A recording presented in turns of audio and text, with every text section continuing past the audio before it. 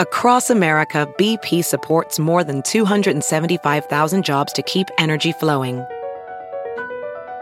Jobs like updating turbines at one of our Indiana wind farms and producing more oil and gas with fewer operational emissions in the Gulf of Mexico. It's and, not or. See what doing both means for energy nationwide at bp.com/investing in America. At Bet365, we don't do ordinary. We believe that every sport should be epic. Every basket, every game, every point, every play. From the moments that are legendary to the ones that fly under the radar. Whether it's a three-pointer at the buzzer to tie the game or a player that goes 2 for 2 at the foul line. Whatever the sport, whatever the moment. It's never ordinary at Bet365. 21 plus only. Must be present in Virginia. If you or someone you know has a gambling problem and wants help, call 1-800-GAMBLER. Terms and conditions apply. Ah, yes. National Jump to Conclusions Day postseason edition. All 8 game ones are in the books. And it's going to be really interesting here to parse out. I think that in most of these series, these game ones are going to augur very much so what the series is going to look like going forward. But I want to start by going over the 2 where I'm not so sure about that. And we can begin with Sunday's classic finish of Boston-Brooklyn. An absolutely phenomenal game where it seemed like early on Boston's defensive execution in particular was incredible. They were contesting on Kevin Durant. They were putting hands not only in passing lanes but on dribbles that he was doing, and it seemed like everything was going really well for them defensively in terms of execution. The Nets were down 1 point at the end of the first quarter, and Kyrie ended up with 39, and we had this classic finish, which of course we will get into. It was an absolutely delightful game. It didn't have the stakes of some of the other great first round games of the last few years. We talked, you and I chatted about this a little bit before we started recording, but in terms of the enjoyment of the game and the execution at times, emphasis for at times, I loved it. Oh yeah, absolutely. I thought, to me, the biggest theme that took place throughout the game was Boston's energy early on and just how incredible that was, how locked in they were on who they didn't need to guard and who they did, and how difficult they made it. Guys were just apparating out of nowhere. Jaylen Brown, Marcus Smart, Jason Tatum, Derek White, these great help defenders from the weak side. Al Horford was incredibly rejuvenated in this game. He looked really fresh after a week off. And it looked like one of those things where Boston should have been up 20. It felt like they should be up 20 after the first. KD was completely discombobulated in the first half. And just the number of crazy hustle plays that were being made by the Celtics, running guys down from behind, chase down blocks. Jaylen Brown in particular, I thought, had one of his best games just from an effort standpoint. And I thought one of the Brown ones that stuck out to me was late in the game. He got screened off at the top of the key, flew all the way back and blocked a KD shot. And you just don't see that happen. No, it was really, and Brown had an amazing chase down on Bruce Brown in the third quarter as well. And then I thought, though, the Celtics' energy began to wane. And you could see Brown, Tatum, Smart just didn't quite have the energy, even after timeouts in the fourth. Jason Tatum ultimately went 45 minutes in this one. Al Horford, 41, Brown, 40, Smart, 36. And I think also, actually, part of the reason why they were able to have so much energy in the first was all the stoppages. Oh, really? There were some stoppages in the first quarter? Yeah. Steve Nash said in his after the first quarter interview that it looks like it's going to be a foul game, which I thought was just a great way to describe it. There were more fouls in the first quarter per ESPN Stats and Info, 18, than in any other first quarter of a game this season. And there's a few of those they could have let go. Like there are a couple of over the backs where the guy wasn't going to get the rebound anyway, that type of stuff where you could just let it go. But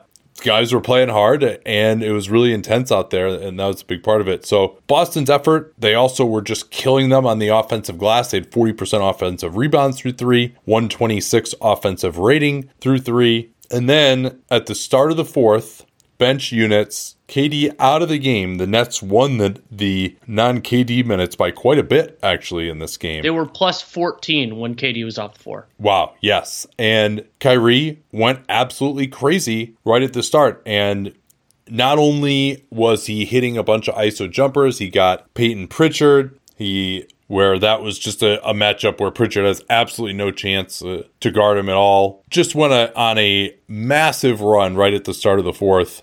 It was 96-85 at the start of the fourth quarter, and a 15-2 run. 2 Tatum free throws were all they had, put the Nets up. They actually finally went up as much as 102-98 was their largest lead on a Kyrie layup with 7:22 left. And they just found ways to get stops. The Celtics were blowing a lot of fast break opportunities. Jaylen Brown missed some big layups, and Kyrie was actually back there with verticality, forcing him to miss a few. They had some ugly turnovers in transition as well, and you saw, again, guys running out of gas. Like Tatum had an amazing block on KD when he came back in the game, but then just couldn't run the floor for the resulting fast break, and I think it was Al Horford missed a tip dunk on that off of a Brown miss. And Horford thought he had enough burst in his legs to get that tip dunk, and he did not. And so that's part of it. He didn't quite get over the rim, which is part of why that happened. Yeah. So let's, and we'll get to the end of the game, but I just thought that was a big part of how the Nets were able to come back, was just the Celtics couldn't quite make those same plays. But in the juxtaposition from that to the, I believe it was a 14-2 run or something like that Boston had at the beginning of the third, which originally busted the game up when they played with a ton of energy and got some shots to fall. But I thought that the difference between the beginning of the third and the beginning of the fourth was fascinating. Yes. Yeah, coming out of halftime. And Brooklyn has some guys like Bruce Brown that'll play hard, Claxton, but not to the level of Boston. And so when both teams has the same amount of energy, Boston is going to be playing harder than them. Talk about a few strategic things that evolved throughout the game and some observations. Seth Curry got off, kept them in it really in the first when Boston really had the tidal wave of emotion right at the start. He looked very good. He was able, because remember, he was so limited in that game against Cleveland on Tuesday. He was able to put his foot in the ground, get separation for a jumper. Early on, he drove a closeout, got right to the rim, hit another 3 in the first. Then they kind of went away from him. They went more with Dragic later on as the game evolved. And Dragic actually looked like he had his sea legs. 14 points, 6 of 11, plus 17. And they were playing him at the 3 a fair amount of the time. Although maybe they played him a little bit too much at the end on some possessions where they could have used a little bit more defense. What else popped out to you early on in this one? Something that we anticipated before the series, which was Brooklyn's lack of perimeter size, creating opportunities for the Celtics. Not opportunities they maximized every time, but I thought in the early going, Daniel Tice did a nice job. They were putting smalls on him very often to try to get on the offensive glass, see if you could get something there. Overall, you mentioned Boston. They had a 39 offensive rebound rate over the course of the full game. I think it was 40 or over 40 in the first 3 quarters. So taking advantage there, I thought that KD, overall 9 of 24 from the field. Some of that was him missing shots that you normally see go in, but I thought a lot of it was Boston doing an incredibly good job making things difficult. In the first half, he did not get good shots. In the first half. Yeah, in the first half. And that's even by his standards. We've watched KD for a long time.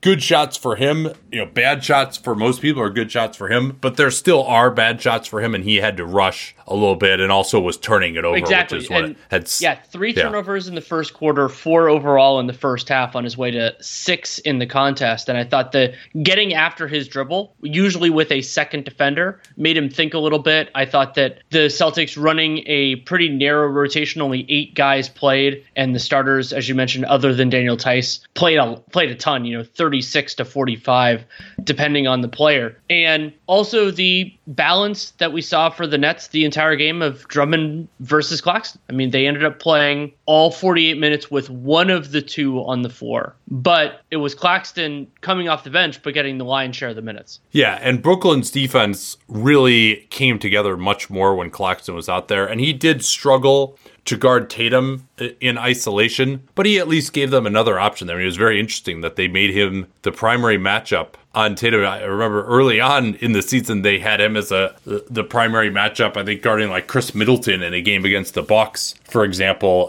Tatum doesn't come off screens as much, so it wasn't quite as difficult for him, but just having Claxton shot blocking out there, having him as more of an option on the pick and roll. Drummond really, I thought, struggled even on the defensive glass, where for years and years he's been this NBA rebounding champ, but his teams don't rebound better when he's on the floor, and he's just not really a good defensive rebounder when you think combine boxing out and his own getting of defensive rebounds. And he didn't even do that in this game. He only had 3 defensive rebounds. He was negative 13 in only 17 minutes. Claxton, as you mentioned, played the other 31. And Tatum was the main guy guarding KD, which was pretty incredible when you consider that he played 45 minutes and also had the offensive load that he did with 31 points, 8 assists. Tatum really didn't do much early on attacking off the dribble, but I think he had 7 assists at halftime, and then he went to work in the third as a scorer. But KD really didn't find any room against Jason Tatum in isolation. Tatum, I think, blocked his shot twice, I want to say. At least once, and he got another, was that he blocked a Kyrie 3 as well? Oh, yeah, maybe that's what it was. So he was credited with 2 blocks and also just made a lot of plays as a help defender early as well. And especially with Drummond out there, the Nets just didn't have any room to operate in the paint. Oh, something else from the early going. Yeah. I thought Derek White's driving worked really well against the Nets because they're playing all these limited defenders. And so get in there and hope that you can create something. A lot of times that was a corner 3 for somebody or just kick it around. However, at the same time... Yeah, especially when Claxton was on Tatum, so they didn't really have anything. Exactly. And then the other wrinkle that I would like to see Boston do, and I'm sorry, you've heard this before from me, is more pass fakes, because Brooklyn was in rotation and they were kind of auto passing it. And when it seems like that, you can actually often create a better shot by just pass faking and taking it yourself. And you do run the risk of kind of stalling it out, but generally Brooklyn was scrambling hard enough that that's not going to happen. Also really big early on was Horford hitting a couple of threes, including one off the dribble, which was I guess it would have been a 4-5 pick and roll at that point. I also thought actually part of why Boston was able to get off early was Tice getting into foul trouble and going out of the game, and that's part of why Horford had to play so much. But Tice was really a liability, and a big part of Kyrie getting Brooklyn going in the second quarter was at the expense of Daniel Tice when he came back in. Tice only played 8 minutes out there without Horford, and I think those were some of those minutes. Tice got his third. So that sequence, Kyrie, first he hits a 3 with Tice and drop coverage. This is the Kyrie only minutes that they again managed to win in that first stint.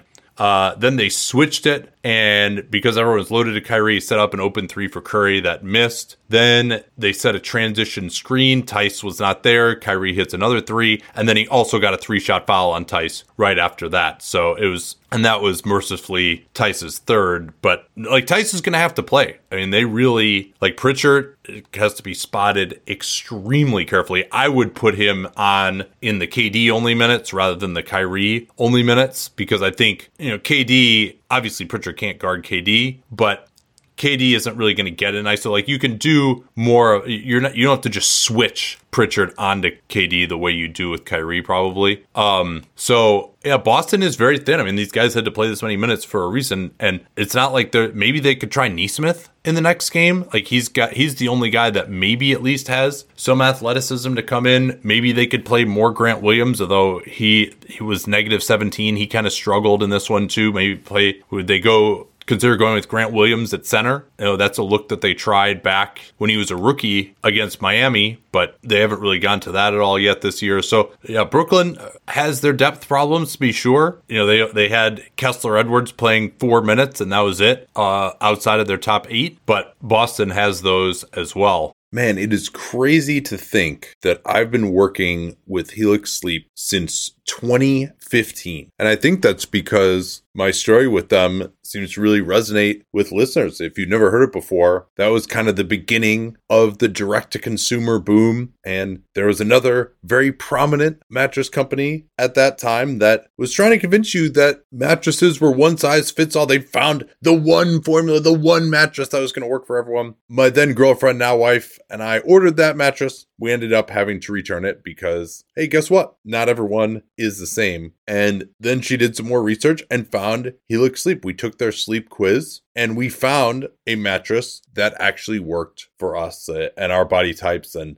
Helix offers 20 unique mattresses. Everybody sleeps differently, and Helix mattresses are designed for specific sleep positions and field preferences, hot or cold, side sleeper, back sleeper. So take that Helix Sleep quiz, find your perfect mattress in under 2 minutes, and it's shipped straight to your door, free of charge. It's no risk because you really need to sleep on the mattress in your own home. You're like, well, how should I order this if I can't sleep? I'm like, yeah, you're not going to learn anything by going to the mattress store and sleeping on the mattress where, do I take my shoes off? Do I leave my shoes on, but then my feet kind of hang off the bed because I don't want to put my shoes on the bed? And is it weird that I'm laying here for more than 30 seconds? You can't tell anything under those circumstances. You might as well just order it, get it sent to your house, get that 100-night trial. They're 10 to 15-year warranty, depending on the model. And there's never been a better time to try a Helix Sleep mattress because they are offering 20% off all mattress orders and 2 free pillows for our listeners at helixsleep.com/capspace. Easy to remember /capspace. We talk about all the time here on the program. That's helixsleep.com/capspace. This is their best offer yet. I can attest to that since I've been working with them for 9 years, and it won't last long with Helix. Better sleep starts now. Don't forget that /capspace URL to let them know that you came from us.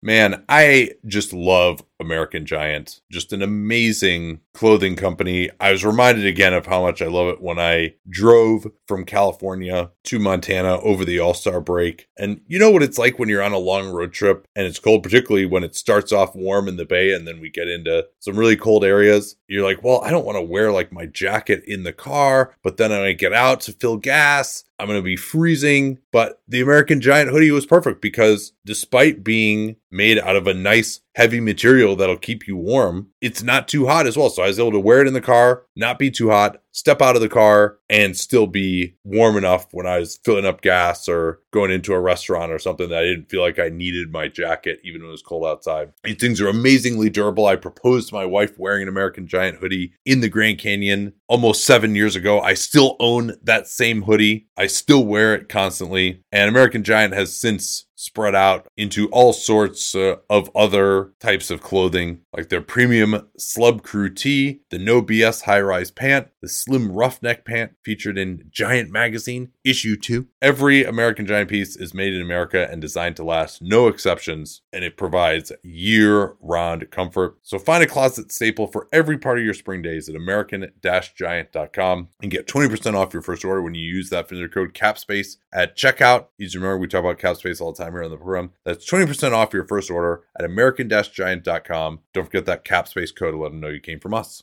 What else do we need to talk about just generally, strategically? Marcus Smart's defense overall in this game. I mean, I thought there were a couple times where he was getting away with more contact than other people, but generally speaking, he was everywhere. It was incredible. No, it was. And I mean, there was one play in the second quarter where he got the ball knocked away from him and then just dove on the floor and just took it away. I think it was from Kyrie, who was there. He was a big part of them surprising KD with some of these hustle plays and the amount of ground that they were covering.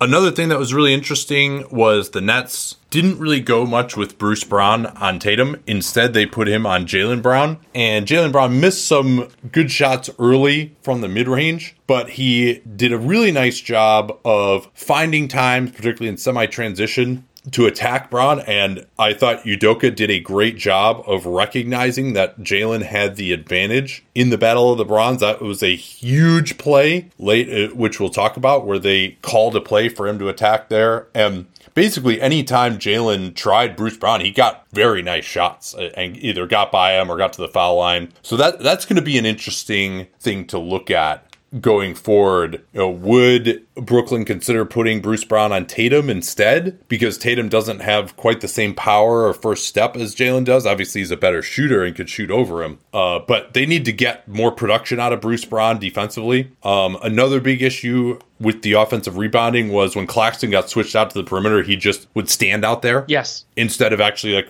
as soon as the shot went up, or if there was some passing action underneath or something, he just wasn't trying to get back there. He's like, well, I'm guarding Jason Tatum, so Seth Curry, you get there. And there's one play I really remember where Claxton is just standing at the top, and it's like Tice and Al Horford against Seth Curry and Dragic. And yeah, of course you're not going to get the defensive rebound in that situation. What did you think was the Celtics' best lineup in this game? The starting five. White in for Tice, the starting maybe? five, except with White in for Tice. I really liked White's hands on defense, and then I liked the way that he could attack when you needed it on offense, but also didn't, he didn't take bad shots. He didn't take selfish shots to me at all.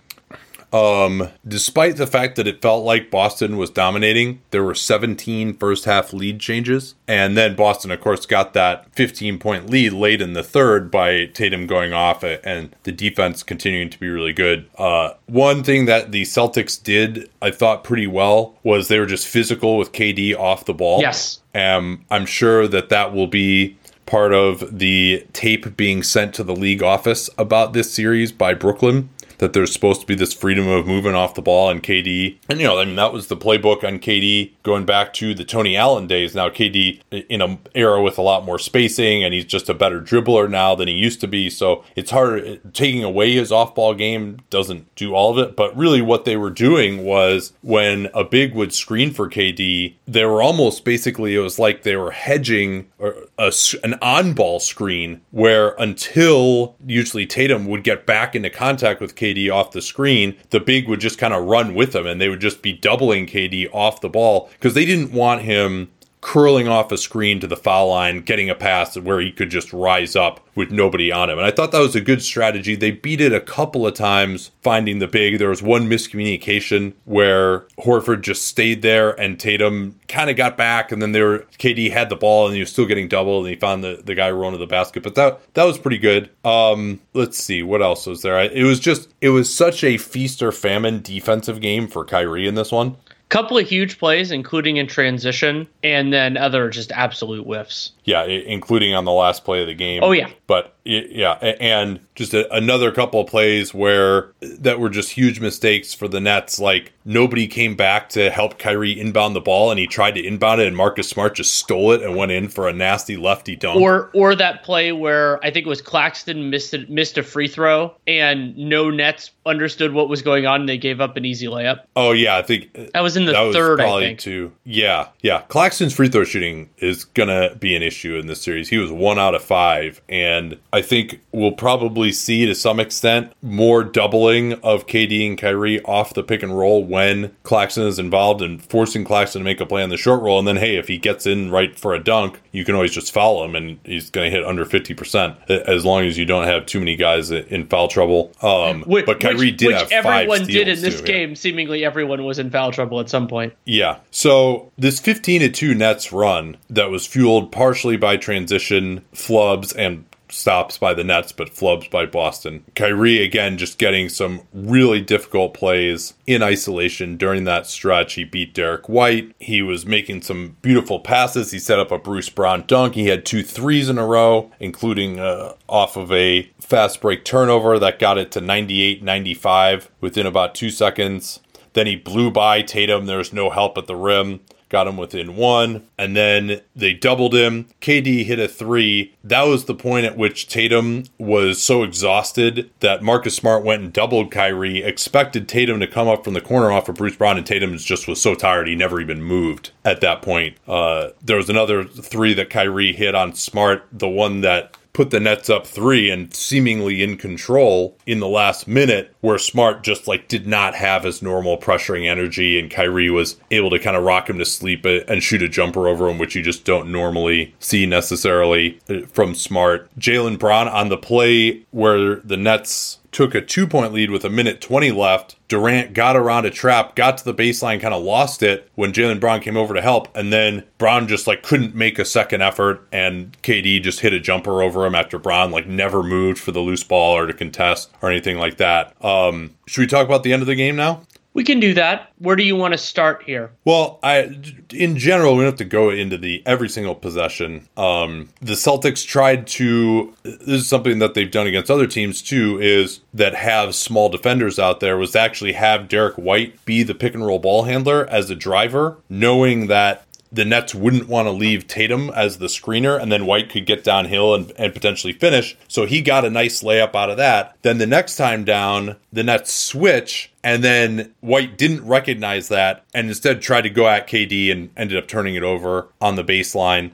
Claxton had a couple of plays on the roll, the short roll that he just couldn't finish. And then Kyrie hit that ridiculous 3 from the left wing on Smart to go up by 3. And that's where Ime Udoka called timeout with 45.9 left. Great time to call a timeout here, down 3. At that point, much as everyone says it, you don't actually need a 3 because there's plenty of time left to get the 2 for 1. And they drew up a great play. You just have to go quickly if that's the case. Yeah.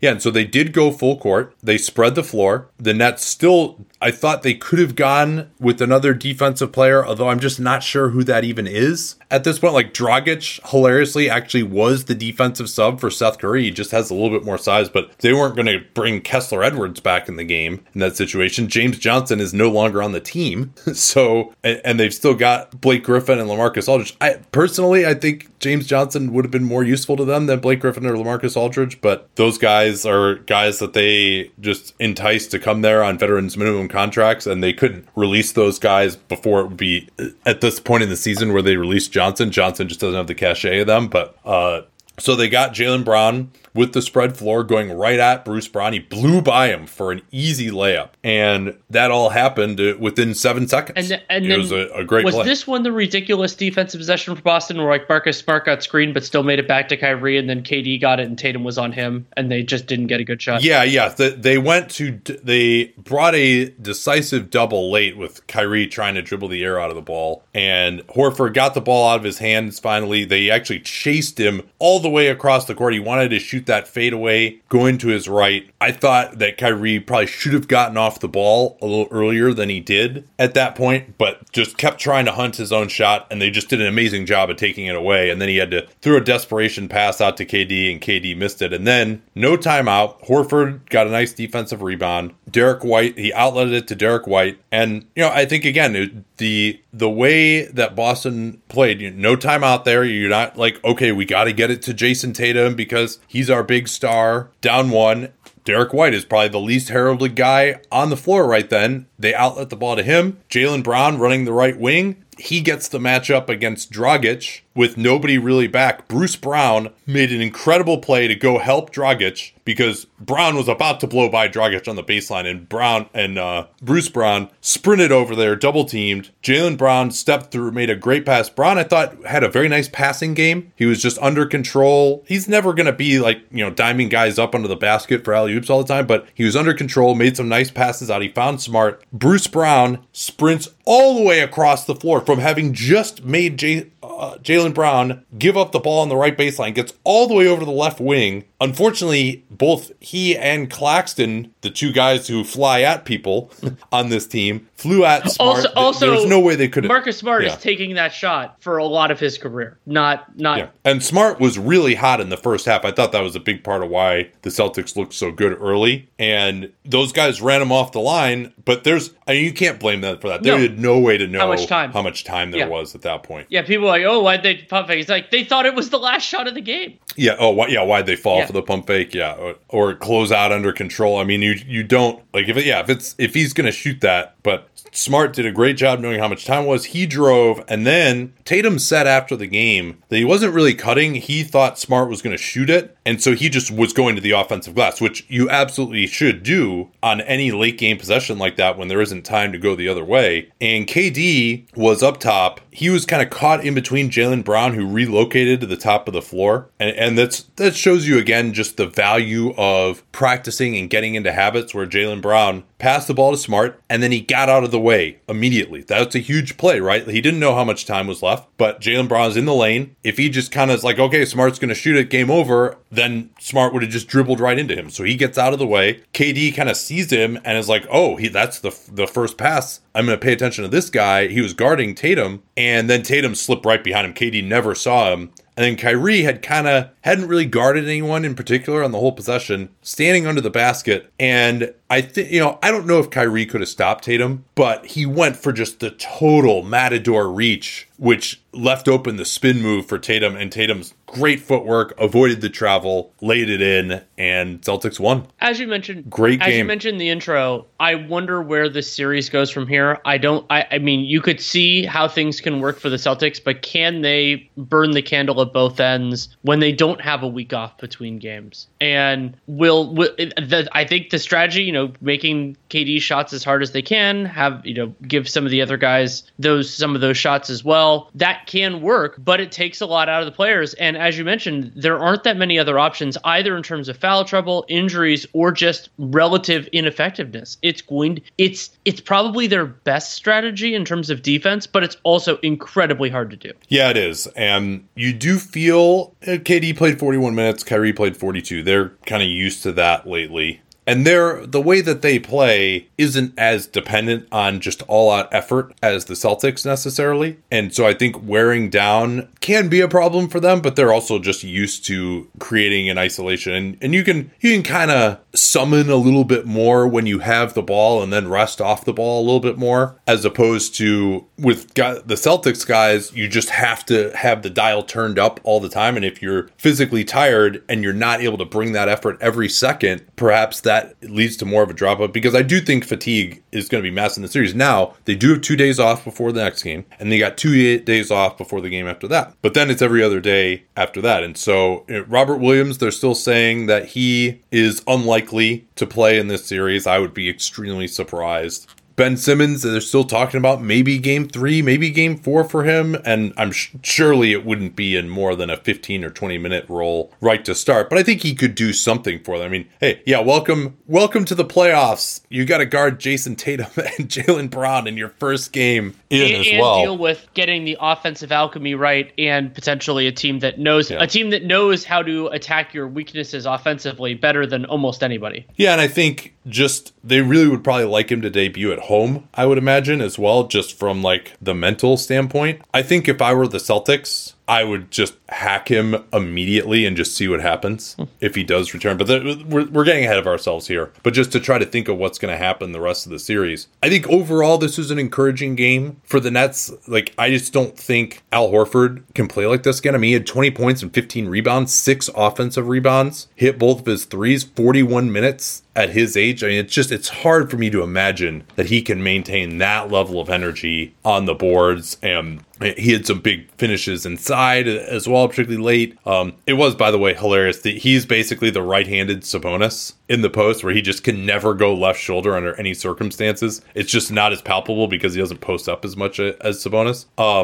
As far as how KD can get off for the Nets in terms of adjustments, I think they need to come up with some plays where they're going to take advantage of what Boston is doing with the big when they screen for KD. Like, the Warriors used to run a play with whoever the center was and Klay Thompson. They do a wide pin down for Klay, and then the center would just slip that and go to the rim for an alley-oop. So I think that's something that the Nets should look at as a possible set play. Now, the Nets they like to ISO, they like to dribble the air out of the ball. Like, they don't really move the ball that quickly, cause a ton of miscommunications. And it's not only moving the ball quickly. I'd like to see the Nets, and this isn't what they do, more off-ball activity just to occupy those defenders and keep them thinking about things that are not the main action. Get a couple of mistakes and get some easy buckets that way. KD's a good enough passer. Kyrie's a good enough passer. Also, holy shit, that pass that he made to the corner to Patty Mills, I believe that was. Oh yeah, he had like 5 or 6 great passes. Like, there was one where he was attacking off the dribble and then just threw this left left-handed laser to the corner as well for a wide open shot. Like he had a very nice passing game in this one. I mean, he can still get tunnel vision. Once he kind of gets into his dribbling show, he doesn't pass as much. When he either goes quickly or he's kind of up top and then or running pick and roll and they send another guy at him in his field of vision, that's where he can be really good. As a passer, I do think I like that the Nets generally play with both Kyrie and KD up top during an isolation, because then it's harder to go with that switch double. Because if you double, then you're leaving Kyrie Irving, and we saw, or Kevin Durant, and that's what we saw that one time when Tatum was supposed to rotate up from the corner off of Brown, and he didn't do it. And Brown, to me, is better in the corner than above the break, of course. I think just like a little bit more in terms of just KD and Kyrie interacting with one another, slipping out of stuff quick, trying to just get the ball on the move.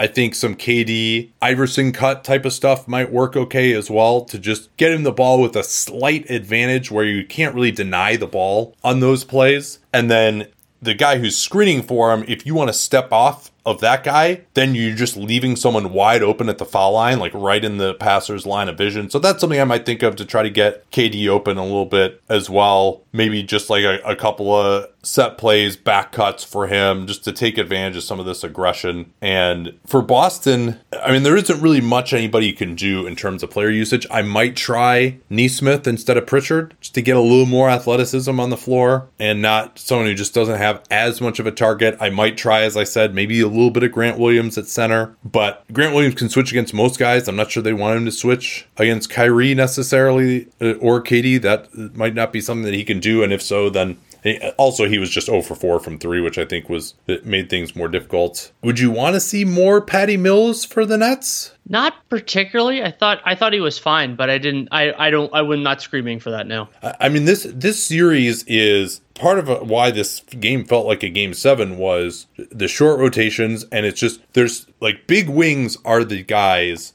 that make it so you can't play these 82 game guys, right? And even Patty Mills kind of falls into that category. Defensively, Pritchard falls into that category. Like if you're not a really good two-way player, then you just can't be on the floor, because those guys will just cook you and put you into some sort of an action that you can't deal with as a defender. And Kyrie's kind of like that too, just because he's such a good ISO guy as a point guard, which not a lot of point guards are. Like you have to, you can't be guarding him with just like another like normal point guard size guy. Like he's just going to destroy that guy. So this is, I mean, this strategically, it feels like we're already at game 5 of the series in some ways, especially with the short rotations and just the pressure that both these teams put on each other. Do you want to transition to a game that was really interesting but did not feature? Well, let me see if I can think of any more adjustments that I might try. I do think that the Celtics could do a little bit more going at the likes of Curry, Dragic, and Mills. And even Kyrie to some degree. Even if it's just in isolation, they have the Celtics. No, exactly. The Celtics have a lot of guys they can attack in those basic actions. You don't have to involve somebody else and make things more complicated.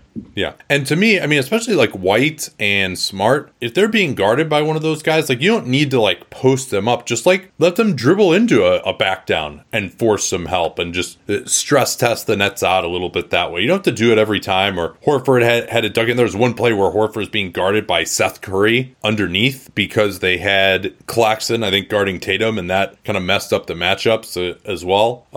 So I think that's just one more little thing that they can do there. I think Tice, you don't want him on the floor in the Kyrie only minutes either. No. And I thought Van Gundy, yeah. No, you don't. That's all I was going to say. Yeah. And like Tice and Pritchard together, that's a little rough because, again, I think KD is going to kind of get his, but he's not as much of an issue playing out a pick and roll, or like Tice, if Tice switches onto him, he can kind of stay with him a little bit. And then, at least KD is probably just going to hit a 2-pointer. And whereas Kyrie, he's going to hit a 3 out of pick and roll. I mean, Kyrie is shooting the ball unbelievably well right now. I mean, this is just every single shot he takes, unless it's just so incredibly contested, you just expect it to go in. Like if he's open, it's just down the hatch. Like he's made himself into like one of the greatest shooters in NBA history. Like, he is ridiculous right now.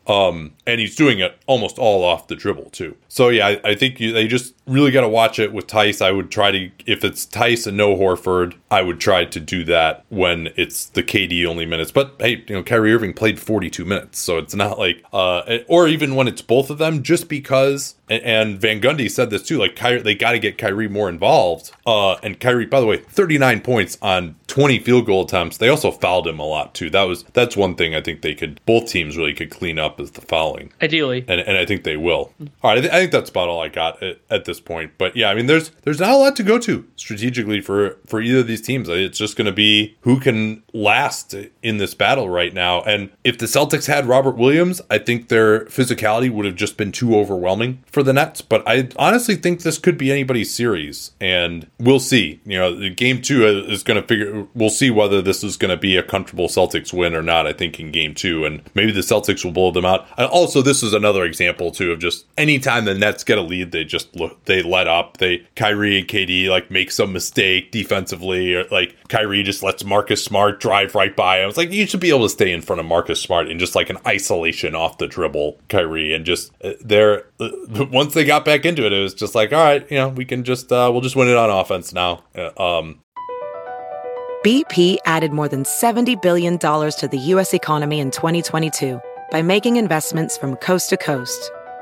Investments like building charging hubs for fleets of electric buses in California and starting up new infrastructure in the Gulf of Mexico.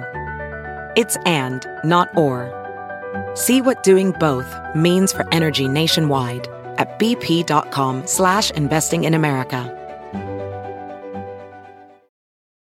Anyone who's seen our YouTube videos knows that I don't wear formal stuff all the time. So when it's time to dress up rather than dress down, I highly recommend Indochino. They were the official outfitter of my wedding. I got my tux from there. All my groomsmen got their sport jackets from there as well. I felt really good about having them be the outfitter of my wedding, because all of my groomsmen were going to get stuff that they could continue to wear that fit them perfectly. Because when you go somewhere else, you're not going to get something that's made for you. So why not measure yourself in 10 minutes or visit a showroom rather than feeling like you're wearing somebody else's suit that they tried and failed to tailor for you. And not only does Indochino have the suits that made them famous, but now they've got everything. Blazers, pants, women's wear, outerwear, designed and made for you. Hundreds of high quality fabrics to choose from. European wools, linen, cottons, tons of colors, tons of patterns. You can customize things like the lapel, the vents, the pockets, and you'll get a piece that is personalized for you in fit and style. Level up your game with Indochino. Go to Indochino.com. Use the code CAPSPACE. Use the CAPSPACE we talk about all the time here on the program to get 10% off any purchase of $399 or more. That's 10% off at Indochino, Indochino, Indochino.com. And don't forget that CAPSPACE code to let them know that you came from us.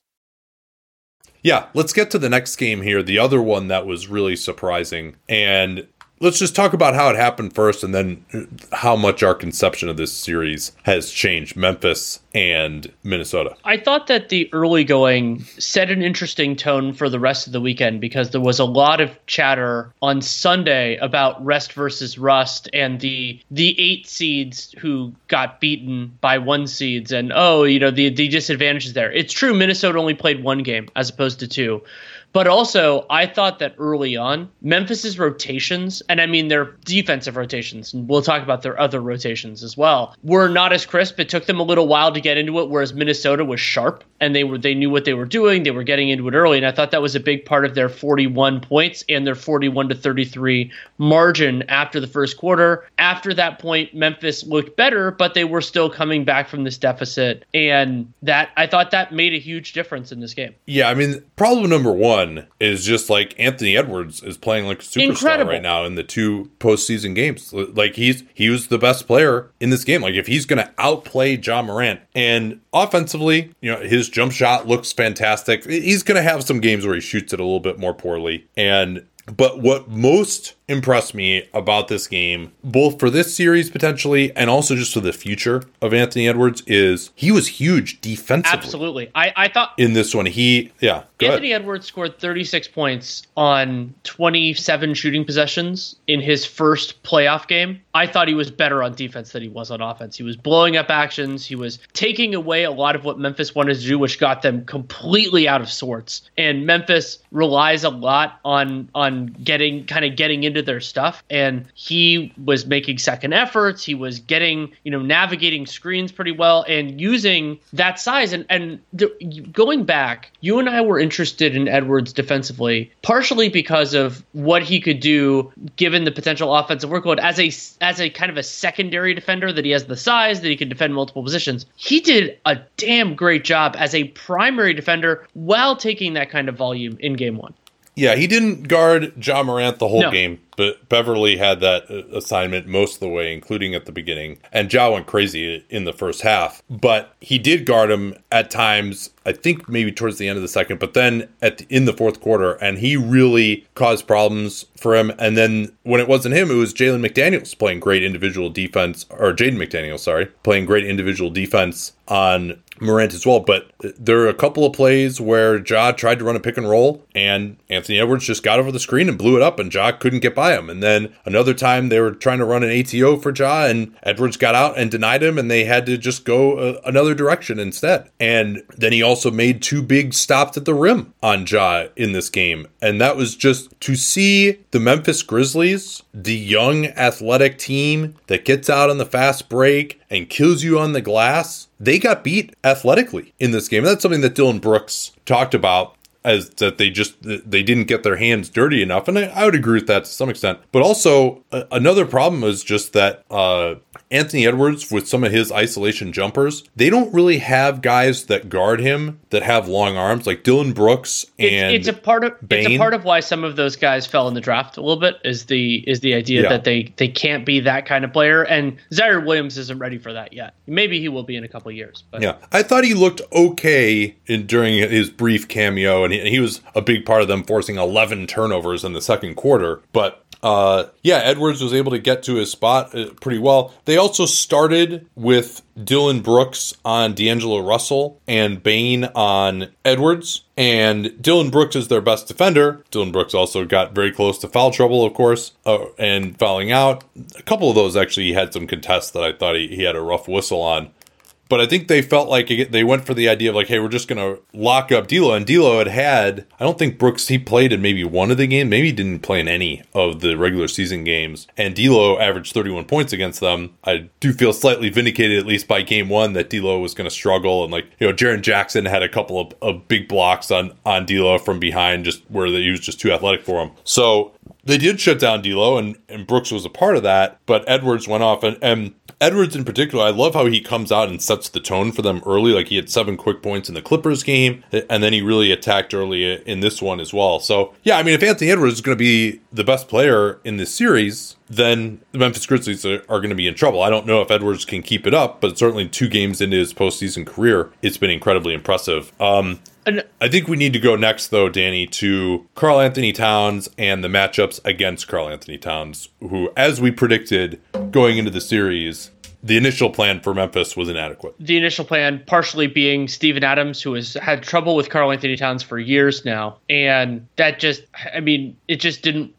didn't work particularly well. But Jaren Jackson was in foul trouble seemingly the entire game. That's a part of why Taylor Jenkins had deeper rotation, but none of it really worked too well to me. Did you see something later that did? Well, let's talk first about what failed. I thought Kyle Anderson did the best job on Towns, but Steven Adams is pretty slow. He's never dealt well. He's just doesn't have the great understanding of angles and space and dealing with pick and pops, dealing with drives. You could tell that the plan was keep him off his right hand, but they went so far with it that a couple of times Towns was able to start left and get back right because he's able to curl around him back to the right because they were so crazy with it. When the Clippers went way hard to his left hand, they're almost standing like James, the way Jazz used to do with James Harden, where they're just like giving him a straight line drive to his left, where it's more, no, shade him half a body to his right and then slide with him when he goes right. And moreover, Adams couldn't even execute the strategy of never letting him go right. Like a bunch of times, Towns got around him. Another time that just enraged me, Adams is like, Jordan McLaughlin is pushing the ball up here. Devastating at the rim transition scorer, Jordan McLaughlin. I'm going to load to him and then leave Karl-Anthony Towns wide open, and Karl Towns will just go right down the lane for a dunk in semi-transition. It was just plays like that where I was just, all right, it's one thing if you're too slow, which he is, but to also just have making mental mistakes was really disappointing. And Steven Adams also did nothing on offense. He also is a big offensive liability with this because of the way that the Wolves are generally going to play the pick and roll by putting two on the ball. He's not quick enough to slip out quickly on those plays. And, because usually what he does is like he'll set the screen for Ja and then roll into the body of the guy in drop coverage, and then Ja can use that to get to the basket, and then Adams can get the offensive rebound if Ja misses. And that's where he's so devastating. But the way the Wolves play the pick and roll completely takes out his offensive game. He only had one offensive rebound as well. Negative 13, 0 points, 4 fouls in 24 minutes. And all of the times when the game got away from them was when Adams was on the floor, and Towns did a lot of his damage, although Towns did play 43 minutes in this game and had 29 points on 11 to 18. But yeah, I mean, Steven Adams, they're going to start him in game 2 because that's just what they do. But to me, Brandon Clark and Kyle Anderson were the best defenders on Karl-Anthony Towns. And maybe they could try Jaren on him too, but I like the idea of Jaren being off the ball on Vanderbilt, particularly at the start of the game. But I would start Brandon Clark in the next game. What that ties in with, to me, another potentially major storyline of this game, and I'll shorthand it as Taylor Budenholzer, where one of my biggest criticisms, and guess what? It was true in game 1 of that series as well, of Mike Budenholzer, is that he doesn't tailor his strategies to his opponents. It takes him too long to adjust. And Jenkins partially justified that Memphis's bench was an integral part of their success this year. 100% true. And there were times in game 1 where their bench players were doing better than their starters. So you run it, and Jaren Jackson was in foul trouble, so he only played 24 minutes. But being super conservative with your rotations, not understanding the scouting report, the theory of the case that your opponent is going to use, because an element, and this was something that I thought was so telling in the Boston-Brooklyn series, was that they had already moved to counterpunches. They started in some ways there because both teams knew where. Yeah, and those teams are incredibly familiar with each other, and also the star talent and everything else. But Jenkins seemed unfamiliar and then recalcitrant, or not recalcitrant, I used that incorrectly, but just like not comfortable being aggressive enough to move away from the things that were not working, whether it's due to a loyalty to the players who got you there or due to not being sure that the other thing is going to work as well. Yeah, and there's something to the idea that, okay, we're the higher seed, we're going to do what we do, we're at home, etc. But you could see it working so poorly. And what really bothered me was they put Adams back in at the start of the fourth. Clark at this point has only played 20 minutes. And it's just like, why wouldn't you put Brandon Clark in? And particularly because Clark, to me, was so important to them offensively as well. I don't know that Clark, another short arm guy, by the way, is going to necessarily stop Karl-Anthony Towns. They may have to double team a little bit more as well. But, and we'll talk more about that aspect in a second. But Clark was so important to their offense because he slips out of those screens quick that when they're putting two on the ball and gets right on top of the rim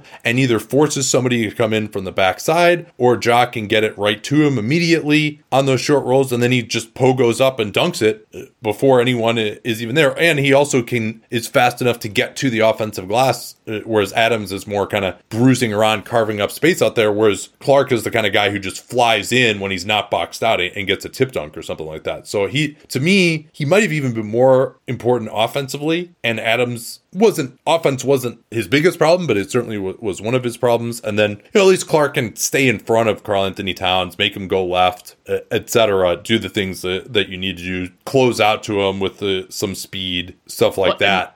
which Adams can't do. And by comparison, I thought that Chris Finch did a better job treating this like a playoff game and shifting away from things that didn't work. McDaniels was an important part of their defensive strategy. Also helped that he hit 2 of his 3 threes and got to the free throw line a couple times. So Jaden McDaniels played more than Jared Vanderbilt in this game, even though Vanderbilt was... Well, and even to the point where they took D'Lo out down the stretch to put in Malik Beasley as well. Beasley was a key figure in this game, made all 4 of his 2s and was 4 of 10 from 3 and had 23 points. Like, it really helped with their transition game, got some transition 3s when they were sleeping. So that was, and Russell only played 29 minutes, struggled to 2 of 11, did have a decent passing game with 9 assists, but I thought they did a good job of taking him out. And for the Grizz part, another kind of Mike Budenholzer thing. Mike Budenholzer is not a go at the matchup kind of guy, and when John Morant is struggling with the athleticism of Anthony Edwards, well, you've got someone who's exceedingly unathletic right there on the floor, and I thought they didn't even go after Towns that much in just regular pick and rolls either, so they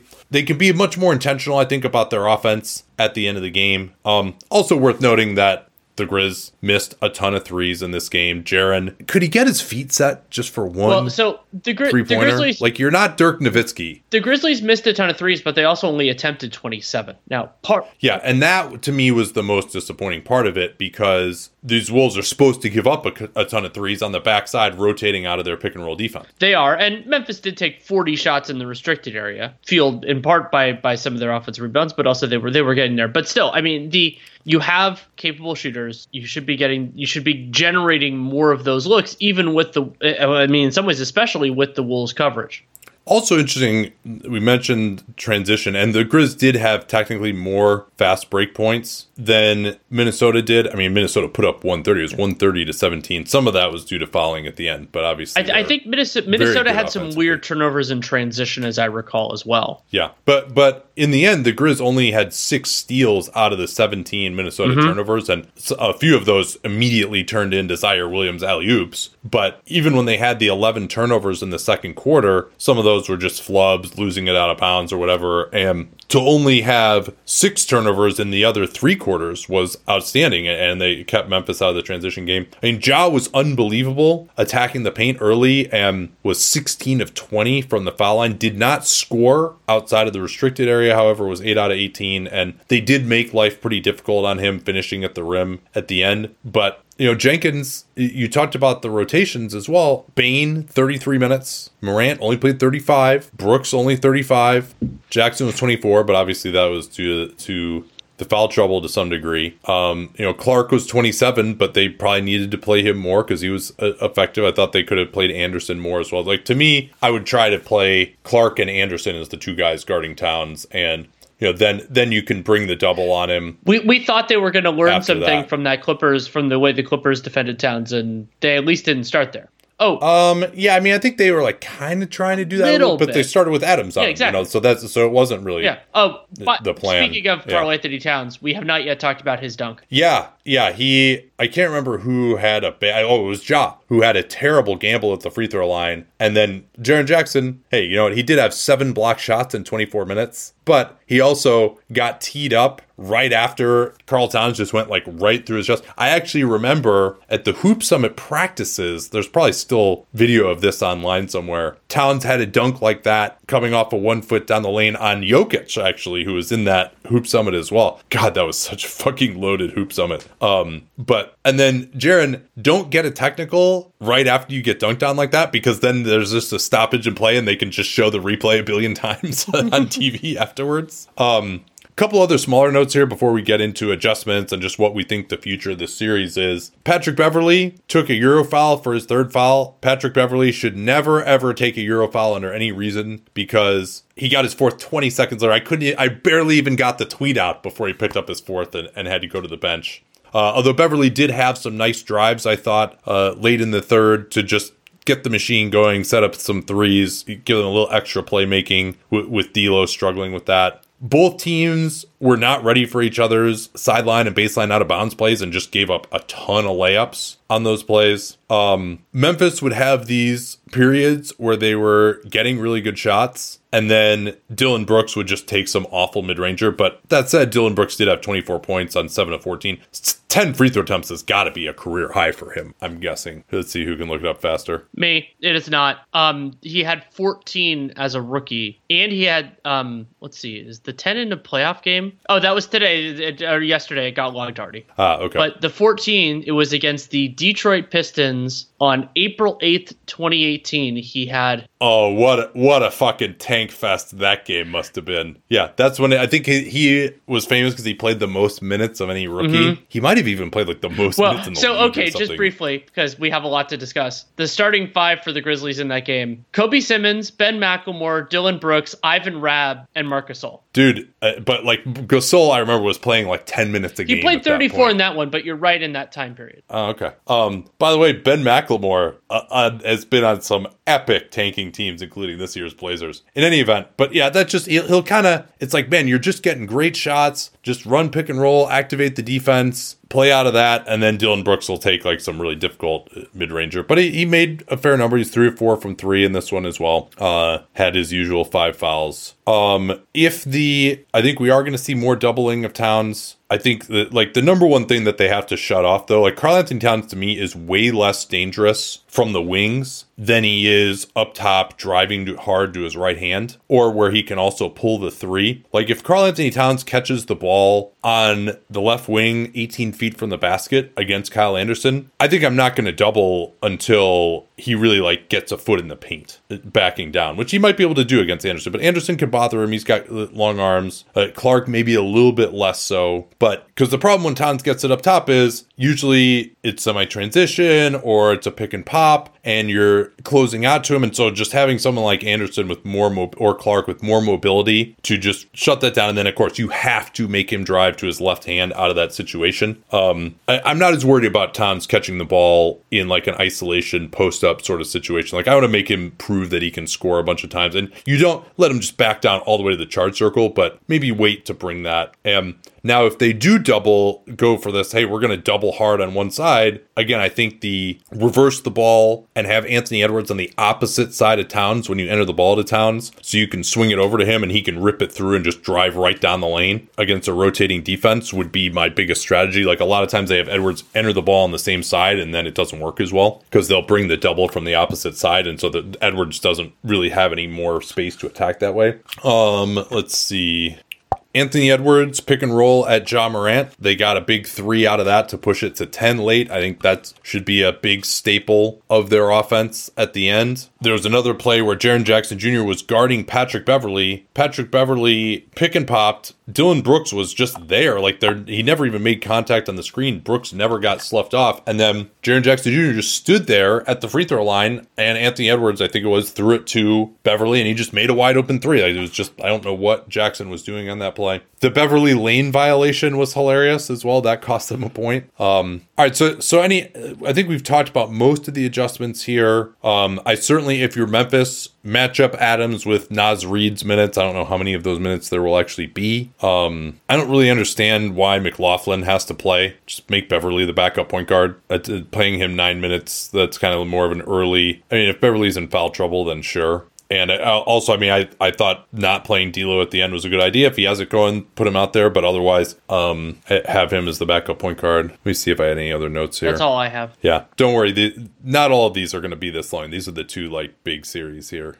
Jenkins did everything's going great with the bench, so we don't have to put Morant back in. I think he ended up resting like 8 minutes in the first half. I think part of that was at one point like he was at the table, but that things didn't work at that. But yeah, it's another Taylor Budenholzer thing. Oof. Now I just got reminded that we have to talk about the Mike Budenholzer thing from the weekend. Yeah, let's No, that's not next. Thank God. But quickly here, where do you think this series goes? I hadn't fully comprehended, and I know some other people had identified this, the tactical advantages that Minnesota has just by certain schematic things. You brought this up in terms of the doubling and those elements that Memphis can counter, but it's not particularly intuitive for how they would do it, especially for a coach who is conservative. That and Anthony Edwards playing lights out gives Minnesota, I mean, I thought they had a shot, but they have better better than that to me right now. Not only because they already won one game, but because they're playing well. They have these fit things. So I think they're a real threat to win this series. Yeah, obviously, if Anthony Edwards keeps playing like this, for sure.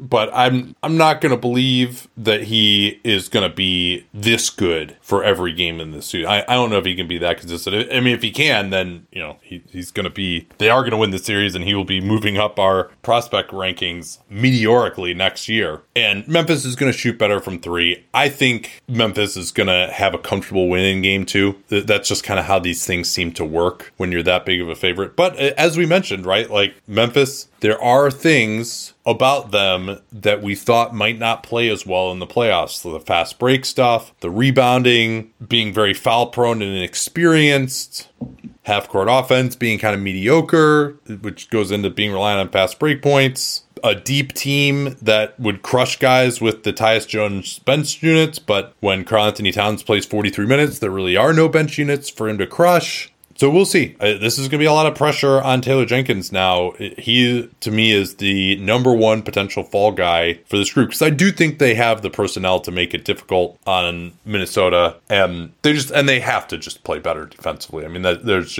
and not playing Adams nearly as much is a big part of that for me. And is he going to have the balls to not start Adams in game two? I would be shocked, absolutely shocked, if that were the case. As a number 2 seed, you lose once to not. So just the mentality that I would not start Adams. It's just not his matchup. But that's me. I'm usually more aggressive with these adjustments than a lot of people, than even the more aggressive coaches are. And Taylor Jenkins. Oh, can we talk about Taylor Jenkins' challenge? The guy who never challenges decides to waste a challenge on that. It was in the. I don't remember it as. It was in the fourth quarter. I don't remember it as well as you do, so I'll let you. Yeah, what was it that he challenged? It was one of the worst challenges I've ever. Oh yeah, and then they couldn't. What the part I do remember is that they didn't have the challenge left, and then there was a play where Malik Beasley had stepped out of bounds, Kevin Durant style, and passed it in, and then they got a D'Angelo Russell 3, but that could not be looked at. That part I remember. Yeah, Beasley tried to save it, clearly landed out of bounds, and then threw it off of somebody. Let me see. What did he actually waste this challenge on? Oh, yeah. It was this charge attempt by Zaire Williams where he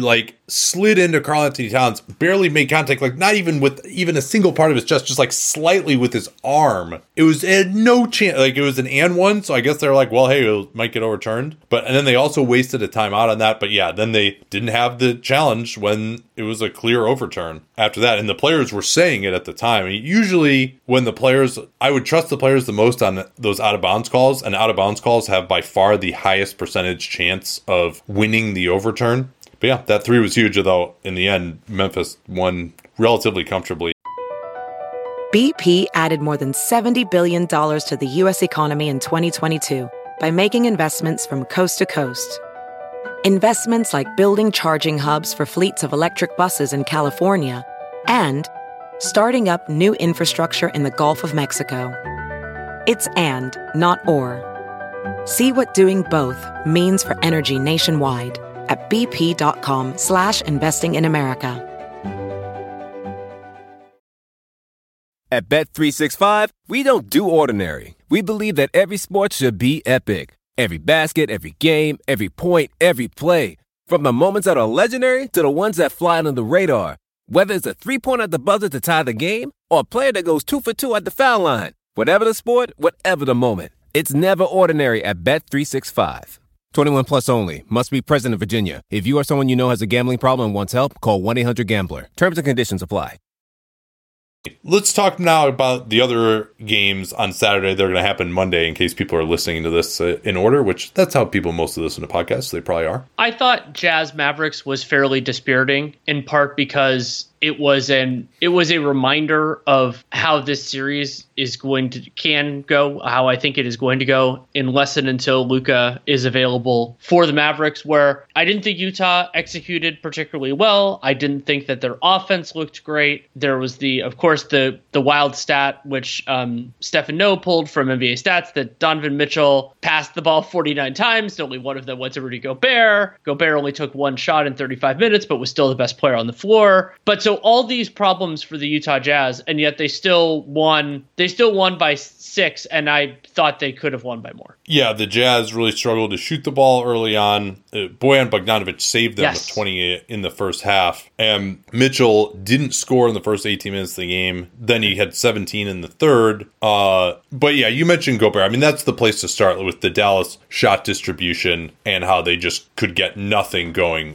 when he was in the game. Dallas took more floaters than shots in the restricted area. It was 21 versus 16. They only made half of those 16. 16 shots at the rim is a tiny number, except when you're playing at Golden State, where apparently it's impossible to get a shot at the rim. But we'll talk about that in the next game. But it was, you could see it during the game that they were not getting anything at the rim. They just had to keep pulling up for floaters with Brunson and Dinwiddie as the only guys driving to the basket. And there are a bunch of plays where they would drive in and Gobert would be there, and then they'd kick it out, and then that guy would drive, Gobert would be there again. There was a play where I think it was Dinwiddie drove on the left baseline. Gobert came over, he got in the air, Dinwiddie dropped it off, great pass to Powell, and Gobert got over there and stopped Powell twice in a row as well. That was like the play of the game to me for Gobert. And then Gobert also was a monster on the offensive glass. He didn't have a bucket, but he and Whiteside is better at putbacks than Gobert is. But that was huge for a Utah team that didn't have their fastball on the offensive end. And we could talk about Dallas' defense, which was excellent. But yeah, to get 40% offensive rebounds throughout most of the game is what that number was for Utah, was very impressive. A couple of stats on that front. Both teams had a first shot offensive rating in the low 90s, 92 for the Jazz, 91 for the Mavericks. But that if you want to do, because you could do this with cleaning the glass, first shot offensive rebound rate, so getting that first miss in the half court, 43.6%. They had an overall 38% offensive rebound rate.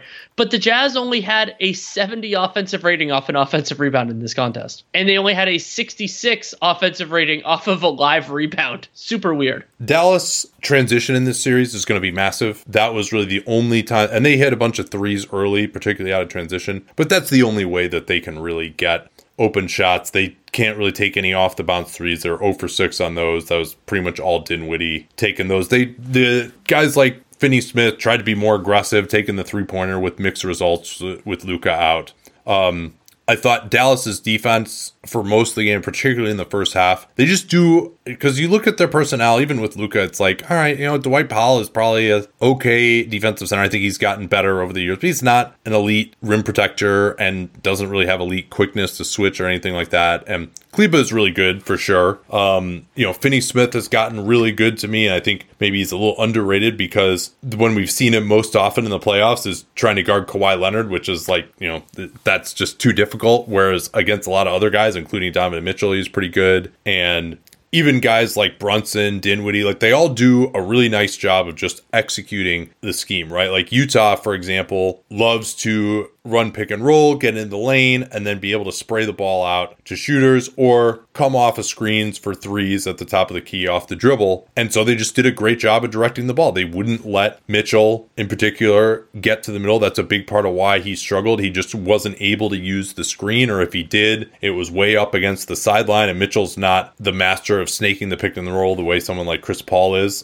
getting into the mid-range. So they don't make mistakes hardly ever, and Utah doesn't do a ton of stuff that's going to force you to make mistakes either. So I just am impressed by the way they executed. Jason Kidd, Sean Sweeney, who's been with him forever as a defensive assistant, and they really have tightened up those rotations and just the little nuts and bolts that just make it that 5% harder on every possession to run what you want to run. But then we get into the other problem. This is also, this part of why I don't think we're going to talk about this game as much is because it basically, at least on the Utah offensive end, played out almost exactly the way we thought it would, with them unable to score on Gobert, and then also with them just not having enough guys who can play. It was an easy to forecast part of this series, but it was still important in game one that Jason Kidd didn't have that many options. So Brunson played 41 minutes, Dinwiddie played 36, and then they had Powell and Kleber split the center spot. Finney-Smith and Bullock, 44 minutes each. And part of the reason they had to do that was because they didn't really have other guys. Bertans can drill threes, but he's very limited on the defensive end. And then Josh Green has his positive elements. I thought he was disruptive defensively, but the Jazz were aggressively leaving him open. And yeah, they were guarding him with the center. They were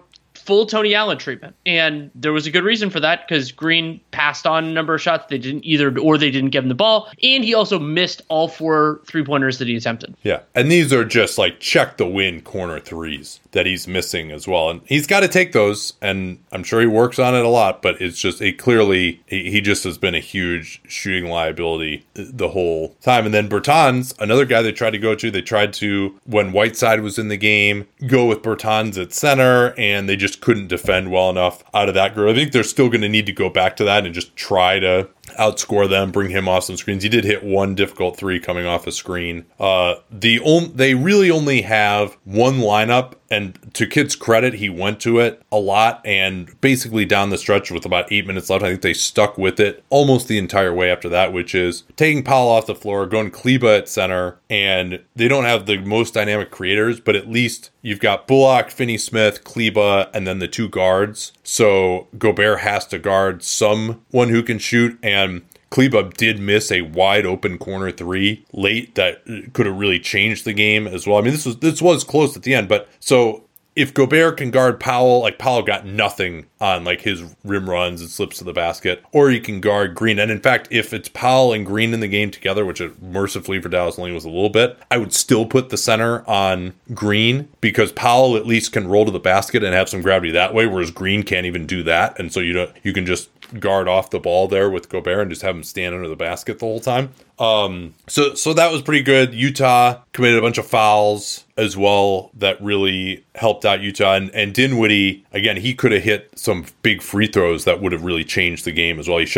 really a good free throw shooter, and he just shot terribly for whatever reason. The Jazz in the third, or I think it was in the fourth actually, fouled the Mavs on 4 straight possessions, 3 of them with off-ball fouls in the bonus. Yes. Which that was the only thing that made the game close at the end, because the Mavs were mostly struggling to get good shots. But again, when they went 5 out, they were able to get a little bit more. There was another play where Gobert had Dorian Finney-Smith totally shut down on a drive, and then Bojan Bogdanovic was just ball watching, and Finney-Smith threw it back out to block for a huge 3 at the end of the clock. I am concerned, and it was interesting that we talked about this on the awards pod not one day before, of just Donovan Mitchell's approach in crunch time. Did you see that? Just like so many like headlong drives into traffic, wild shots, turnovers, just not really in control, not really having a plan. Not only not having a plan, but they weren't really setting him up for success by finding the most favorable matchup out there. It wasn't as egregious as some of the stuff we talked about in the Memphis-Minnesota game, but I thought he was making life harder on himself, I guess is probably the better way to put it. But and I honestly would go more to Conley at the end of games and try to run a set where Conley, because he's just so reliable. He's going to make good decisions. Like, it's not even about Donovan Mitchell can get to his shot better, but the goal of it is not for Donovan Mitchell to make more shots than the opponents, for the Utah Jazz to make more shots than their opponent. Yeah, and I think you can, Mike Conley isn't going to turn the ball over. You can just activate the defense on one side, run the play for Mitchell, but just have Conley initiate it. I still would like to see Donovan Mitchell, and maybe this just isn't in his bag right now, although his spot-up shooting is pretty good, like just be more of an off-ball threat at times, or just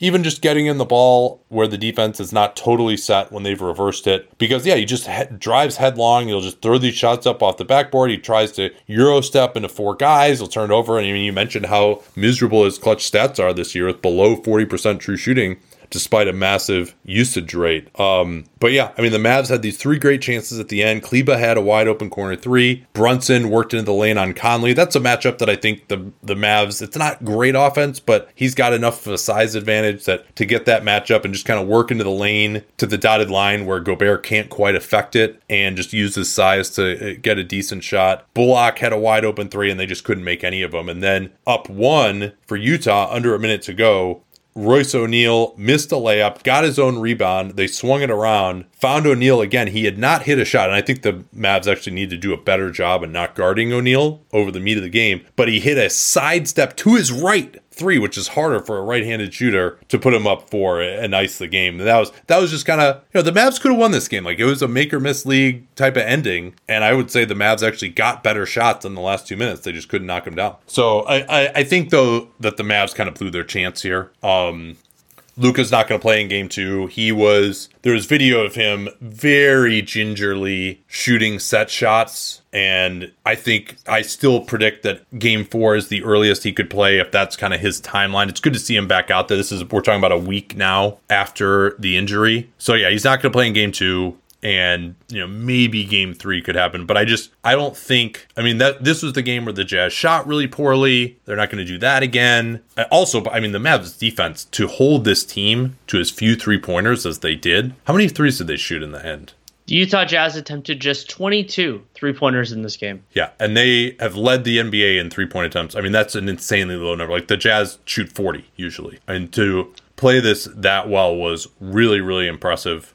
So in terms of adjustments, again, I'm not really sure what there is. I'd like to see Dinwiddie play more than 36 minutes, maybe. You got to get both those guys on the floor. Kleba, only 24 minutes. That's nowhere near enough. I think he needs to play center as much as possible just to hopefully draw Gobert out a little bit. The Mavs have to just push the ball in transition absolutely as much as possible. The offensive glass is where Dallas needs to do a better job as well. Gobert was great there. Got just like a ton of loose ball fouls and stuff like that. Whiteside was great too. Bojan, don't let him get to his right hand as much as they did on some of these drives. Try to make him go left, but Bojan was able to get into the post against their smaller guys, and he did have a couple nice spins back to the baseline on a drop step to score. So that he's a little bit of a problem for this Mavs team if they're going to put their best guys on Conley and Mitchell. And Clarkson is another guy who I think is going to be useful in this series because on some of these bench units, he can kind of work his way into the lane and hit his floaters, which he's pretty good at. If they just would you try Trey Burke? Maybe I would try Trey Burke a little bit against some of these bench groups. He's not in Kidd's favor right now because he just can't defend it all. But just to have someone who's more dynamic, someone who can also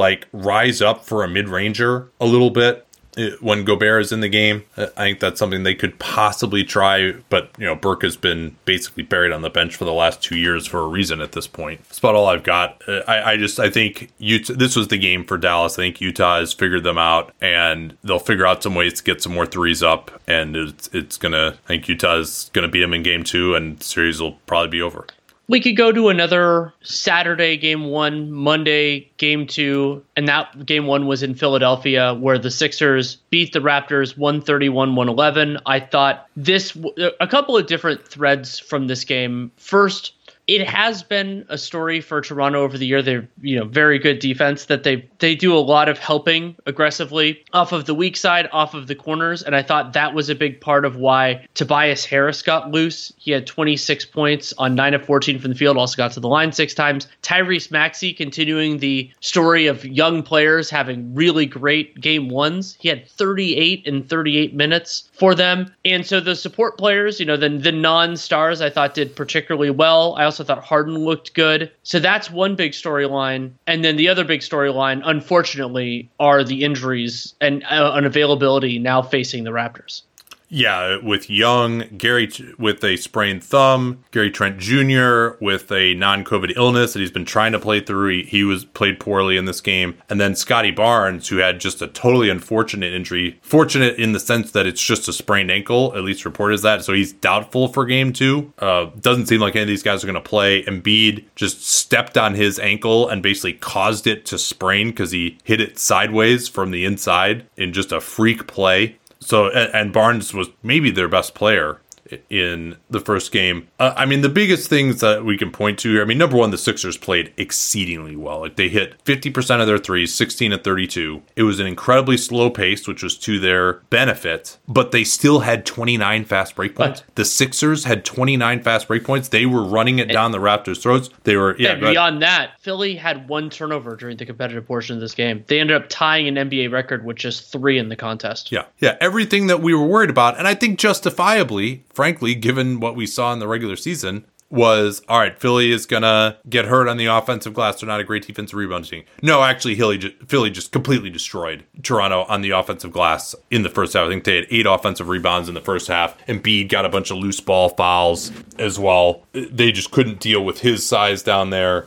So he had 4 offensive rebounds and drew a couple of loose ball fouls. Danny Green was getting down there as well. Harris got one. So we thought that would be a big problem. Instead, Philly killed him there. By the way, Philly 150 offensive rating during the competitive portion of the game until the starters checked out, and had 69 points on 44 possessions, 1.57 points per possession in the first half.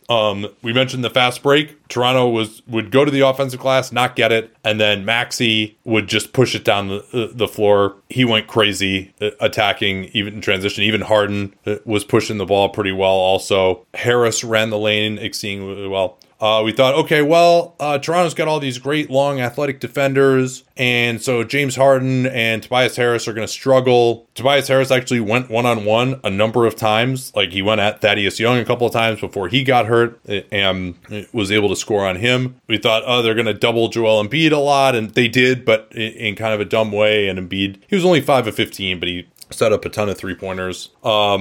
We thought the Raptors would turn them over. No, actually, as you mentioned, they had basically like the lowest number of turnovers in an NBA playoff game in history. And sadly, we may never see the series play out now due to the injuries.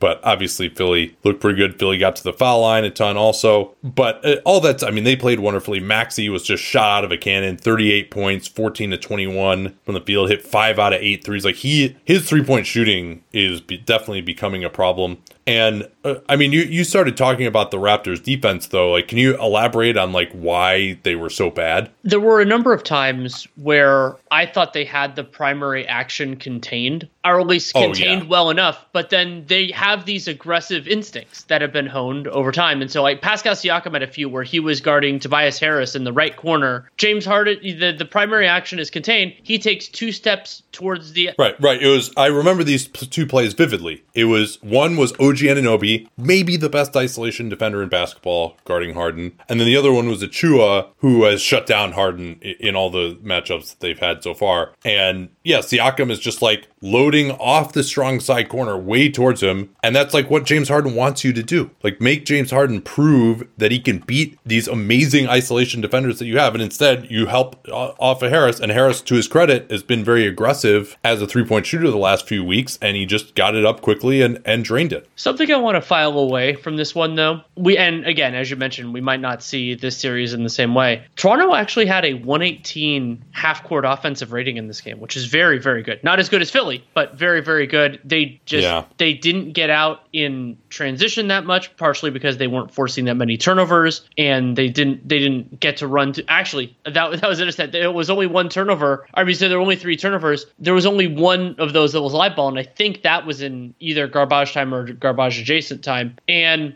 I thought they got to some decent stuff. I mean, they were 18 of 22 in the restricted area. Also took a fair amount of free throws overall. Barnes getting there, kind of getting guys into the lane. So maybe there's a little bit that they could build from there. The defense will be better, and the Sixers role players, I mean, they're talented guys. Maxey's been awesome this whole year. Tobias Harris, but even if this is the watermark is high, this is the high watermark. That's just the way these things are going to go. But it's now Nick Nurse, who has notoriously played a short rotation, is without a couple of those essential players, and he might have players that can step in part, but not in whole. And then there's no one to take their places at the bottom end of the rotation. Yeah, no, that's going to, I mean, with those 3 guys out, I mean, who the hell are they going to play? They're going to have to bring in, I mean, probably they'll start Achua, I guess, and move Anunoby to the 2. And I mean, they really don't want to play Malachi Flynn. Would they play Banton? I mean, they're missing 2 starters in the next game. They have nobody who can shoot. And Trent was so miserable with 9 points on 2 of 11. Still had terrible shot selection, though. And the thing for the Raptors is, you mentioned their half-court offensive rating. Their overall offensive rating is 123. But they shot 12 out of 30 from 3. They're not going to do that again. Philly might not be 16 and 32, but they'll be pretty good. I thought, we mentioned the transition earlier. I mean, all of these guys, Harden, Embiid, and we kind of thought maybe that could happen because of the time off, but Embiid was just shot out of a cannon running the floor in transition, and that caused real problems for Toronto, whether it was him getting the ball, Euro stepping around guys, getting fouled, or just sucking the defense in for threes. And obviously Maxey was just so fast. And he really, in the third, Toronto did get back within 12, and then Maxey just went off, just blowing right by guys in pick and roll, in transition, going in for layups, hitting threes off the dribble. It was just a tour de force from him. And I think the other thing that maybe we didn't realize that much is Toronto has a bunch of guys who are just like not really very smart basketball players, like Boucher, who fouled out in a Raptors record least number of minutes to foul out in a playoff game, previously held by Carlos Delfino. And Achua just like takes a bunch of bad shots, and like, you know, he's really athletic, but he does a bunch of dumb stuff. And I mean, Siakam is supposed to be smarter, but he had a bunch of dumb plays and rotations defensively. Trent takes a lot of really bad shots. Like, he's not incredibly smart either. Couple other small notes. Paul Reed was the backup center, you know, as he has been all season, right, Doc? But they survived those. They were +1 in his minutes. They were playing a pretty aggressive pick and roll coverage, and the Raps got good shots, but Reed was able to run the floor. He had a block. And the other thing that they did when Embiid was off the floor was they played Maxey and Harden and Harris, all three of those guys out there, so that they would have some more offensive options. I thought that worked pretty well. One of my favorite calls of the season was Kem Birch flopping to the ground. The shot went up, and then him getting called for a foul when someone landed on him after he flopped, which absolutely should be a foul on him. Like, you're on the ground. It's a dangerous play. Like, you're not entitled to take up 6 feet of space on the ground once you've been knocked down. But yeah, I mean, this was ultimately, John Schumann said it was the third most efficient offensive playoff game in the 26 years of play-by-play data, according to him. So yeah, I'm not sure what the Raps can do here now at this point. Like, one of their best things on offense was Barnes attacking smaller players. Siakam wasn't really able to get much going when Embiid was guarding him. He didn't seem to have a ton of confidence in his jump shot. Necessarily missed a couple there. Wasn't able to punish him the way we thought he could with his game having evolved. Maybe he's just having flashbacks to 2019 when they didn't guard him there. I think that's about all I got on this one. Any other like adjustments or thoughts for game 2? I mean, I think they're kind of maybe more Van Vliet pick and roll up top. And he had a good game. He fouled out in 36 minutes, but they're going to have to go to that a lot. Don't really see what else they can do a lot of here. I mean, you're going to play Armani Brooks or Svi Mihaliuk just to get some shooting on the floor. Then that messes up their whole defensive plan. So they may be pretty cooked in this series at this point, which is too bad. But clearly, even the way that game 1 went, you can't say that like, oh, it was just the injuries for the right. Raptors. Like, I mean, I feel like I got this series wrong, even absent those injuries. And the Raptors would have had a much better chance to win in that, but they had a lower chance than I anticipated even without those. Yeah, I mean, the Raps played terribly on defense. They largely got out-hustled in this game, which I never anticipated would be the case with some of the guys that Philly has. And Philly actually really almost, like, all the athletic categories, Philly won those, and you just didn't see that coming. So maybe there's another gear for these guys. Maybe, you know, I still think Harden was 2 out of 10 from 2. Like, I still have those concerns about it, but he had 14 assists. And they were playing mostly conventional pick-and-roll defense against him, and he was able to just be a passer. And if he could just be a passer, and Maxey and Embiid are going like this, and Harris is going like this, then they're fine, at least for this round. BP added more than $70 billion to the U.S. economy in 2022 by making investments from coast to coast. Investments like building charging hubs for fleets of electric buses in California and starting up new infrastructure in the Gulf of Mexico. It's and, not or. See what doing both means for energy nationwide at bp.com/investing in America. At Bet365, we don't do ordinary. We believe that every sport should be epic. Every goal, every game, every point, every play. From the moments that are legendary to the ones that fly under the radar. Whether it's a game-winning goal in the final seconds of overtime or a shot on the goal in the first period. Whatever the sport, whatever the moment. It's never ordinary at Bet365. 21 plus only. Must be present in Virginia. If you or someone you know has a gambling problem and wants help, call 1-800-GAMBLER. Terms and conditions apply. For Warriors Nuggets, which is the last of these Saturday games and then a Monday game 2, where I want to start is because Steph Curry came off the bench, he ended up playing 22 minutes. Steve Kerr did not turn to the Poole, Thompson, Curry triumvirate until 4 minutes and 23 seconds remained in the first half. At that point, the score was 41-40 in favor of the Denver Nuggets. Jokic made a shot almost immediately after that. Morris got it into Jokic. I think that was late. I think it was like a late shot clock. If memory serves, it was off of an offensive rebound, and there was a sub. But let's say even from that 41-40, in less than 4.5 minutes, the Warriors scored 18 points to 7 for Denver, and they didn't take it all the way out of touch, but got there pretty close. And it was a reminder that when this series becomes a scoring contest, the Nuggets can't stop the Warriors. Yeah, that aspect played out the way we thought. It was, again, another example of Jokic pick and roll defense against teams with guards who can really come off of screens and hurt you, whether it's the Phoenix pick and roll game or this game that just the only thing they can do is put 2 on the ball, or they're either going to just give up a wide open jumper, or if they put 2 on the ball, then they can play out of that. And the Warriors are some of the best in history at doing that. And they don't, of course, have the athletes behind them. There's no one else on this team really who's going to make a play at the rim defensively or force turnovers. Like the Nuggets only forced 12 turnovers. That's not enough to slow down this Golden State offense. Warriors were 16-35 from 3. Klay Thompson had 3 threes in the first quarter. He was getting wide open. Jordan Poole had an awesome playoff debut, 30 points on 17 shooting possessions. He was able to, he's hit these deep threes, Danny. Like he is getting close to honorary Splash Brother status at this point, where he made the most threes in the league in March, was shooting over 40%. Like he is a guy that you now cannot just like let him shoot a 3 off the pick and roll. You got to react to him coming off the screen. He's moving without the ball. He's hitting sidestep threes from well beyond the arc at this point. He can also get to the basket and finish pretty well. And Denver really has one guy on the perimeter that could probably guard him, and that's Aaron Gordon. But then when he's on the perimeter, you have these possessions where it's Gordon guarding whoever the ball handler is. Then there's a screen. Jokic gets way out on the floor as well. They'll either shoot it or pass it, and then Golden State will get on the offensive glass because their 2 biggest guys are at the 3-point line. Golden State had 40% offensive rebounds through the competitive portion of this game. And then, but I thought even the bigger thing, Danny, like the Nuggets are an offensive team, and yeah, it would have been nice if they could have hit a few more threes and maybe they could have made it interesting if they had shot better and Golden State had shot worse from 3, although Golden State has better shooters. But Draymond Green was able to control Nikola Jokic quite well. And usually these numbers as the primary defender thing can be misleading, but on a guy who posts up a lot, usually it's not. And ESPN tracked Green as holding Jokic to 3 out of 12 when he was the primary defender. And so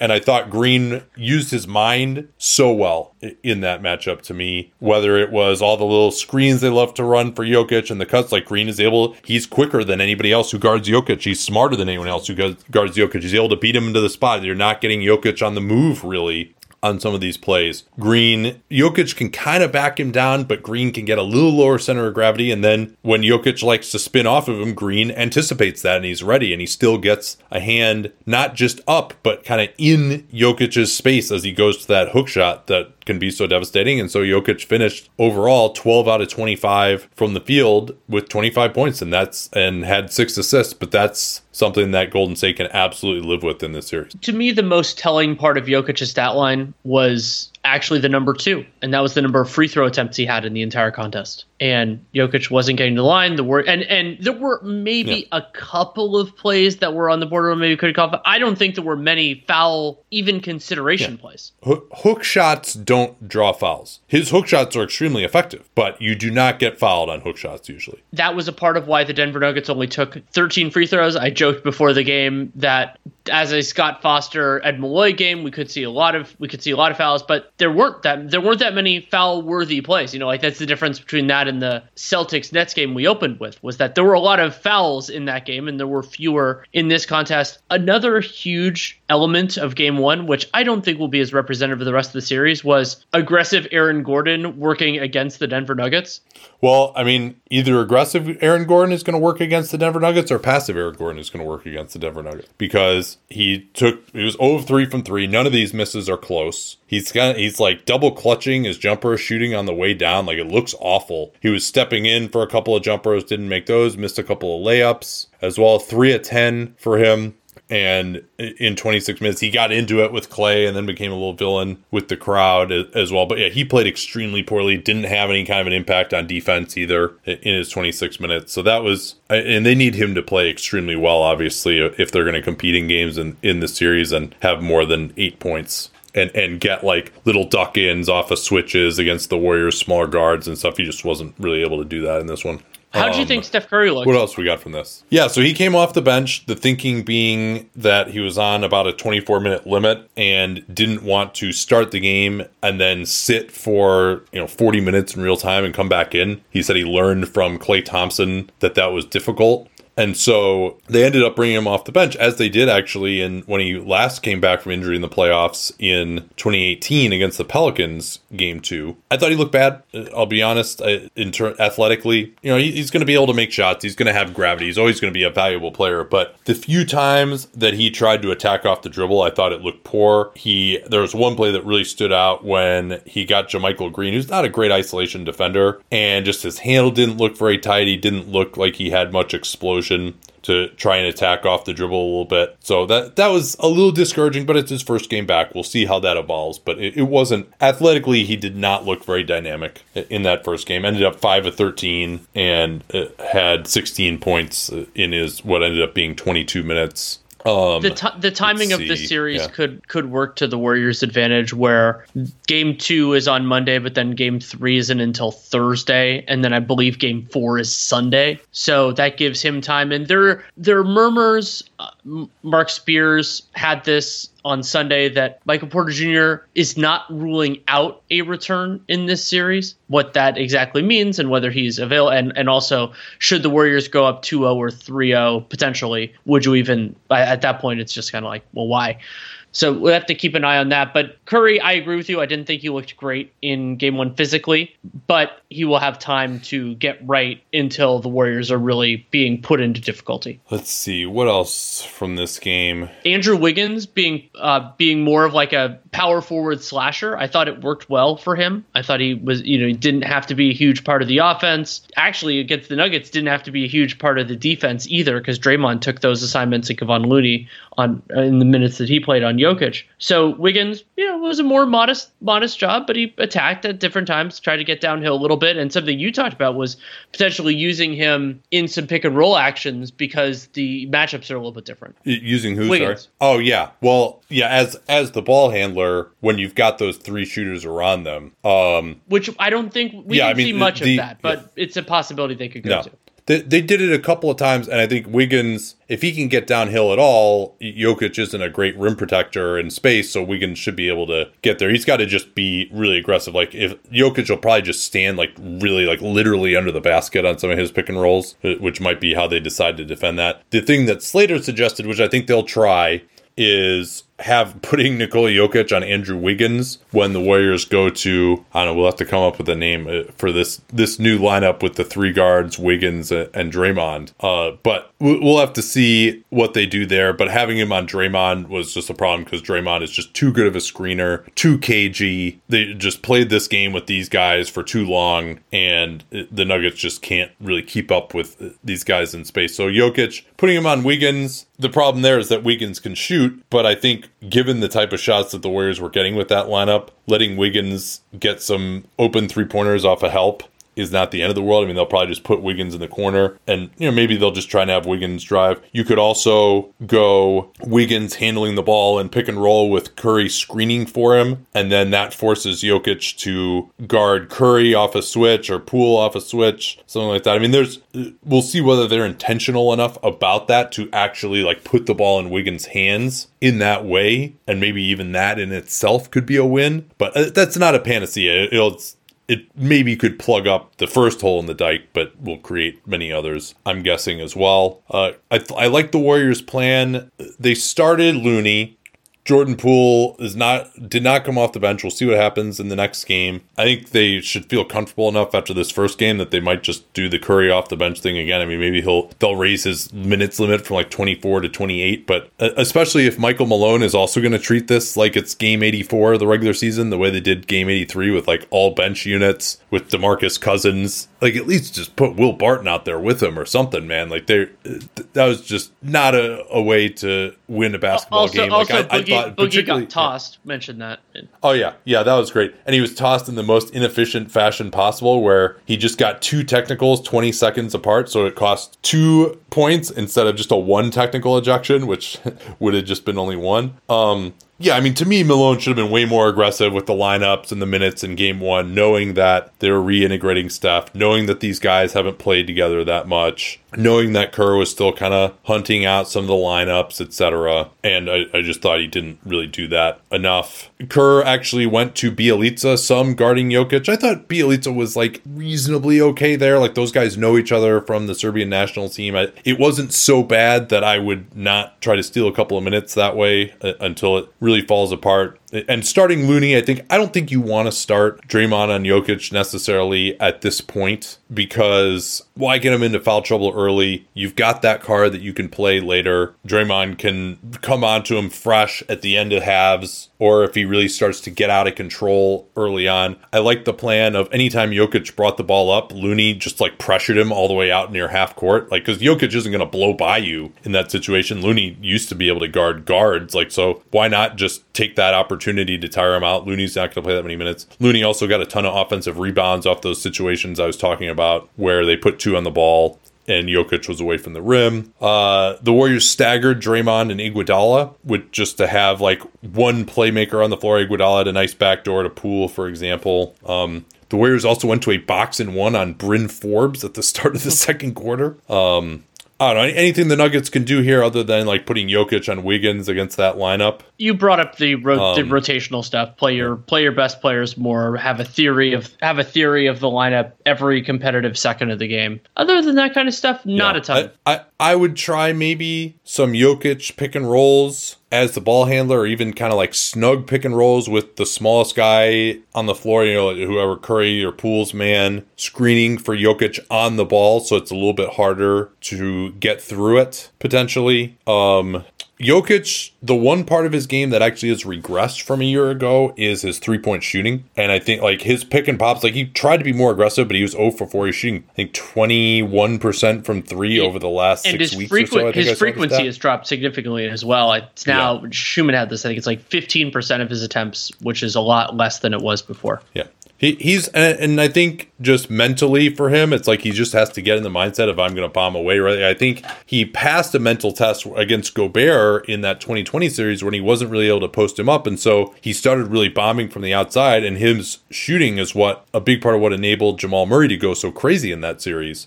Because Jokic wasn't really scoring the post very much. Everyone remembers that one hook shot that he hit over Gobert at the very end of Game 7. But other than that, he wasn't really that effective against Rudy, other than just shooting pick and pop threes. But he's got to shoot more of those, I think, save some energy, and also just to open the floor up for the rest of these Nuggets. They just, more Morris pick and rolls with Jokic, get him on the move, that type of stuff might be helpful. Make more threes. Okay.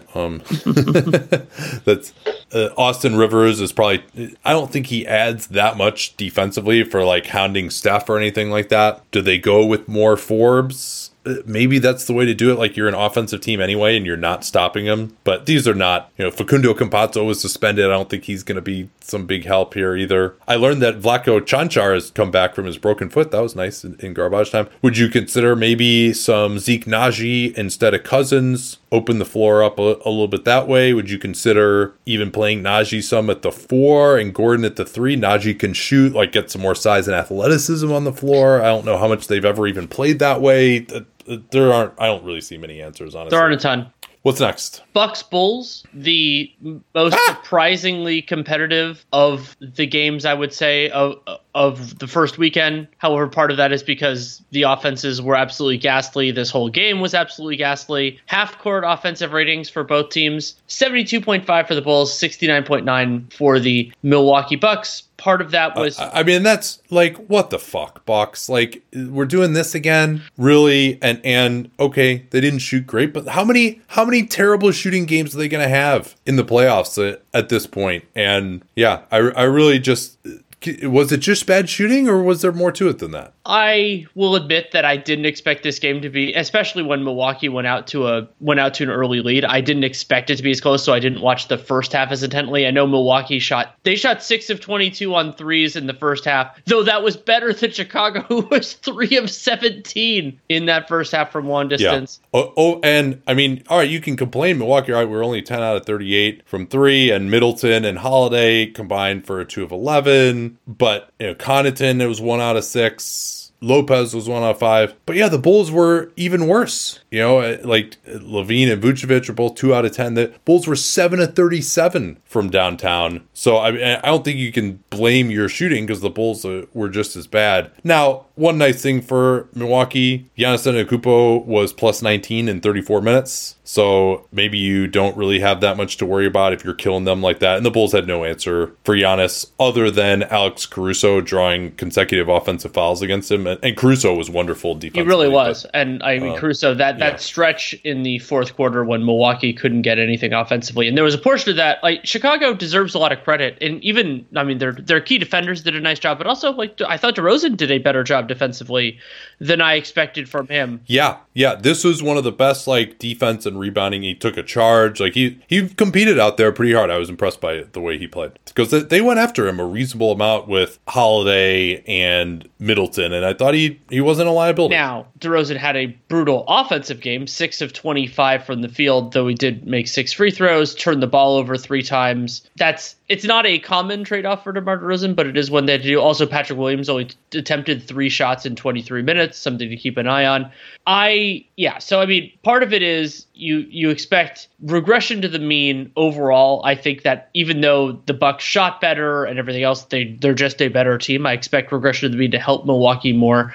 But you also had some of those elements that make you remember, how confident really am I in a Mike Budenholzer coach team to maximize their potential, to take advantage of the circumstances, to adjust their game plan, and to actually have their best player on the floor instead of using a defensive sub in the last minute and a half of a close game. They were up 3. Yes, Giannis had 5 fouls, but you took out, is he a 2-time defensive player of the year? I believe he's a 1-time. No, just 1. Yeah, but maybe the best playoff defensive player, certainly a top 5 playoff defensive player.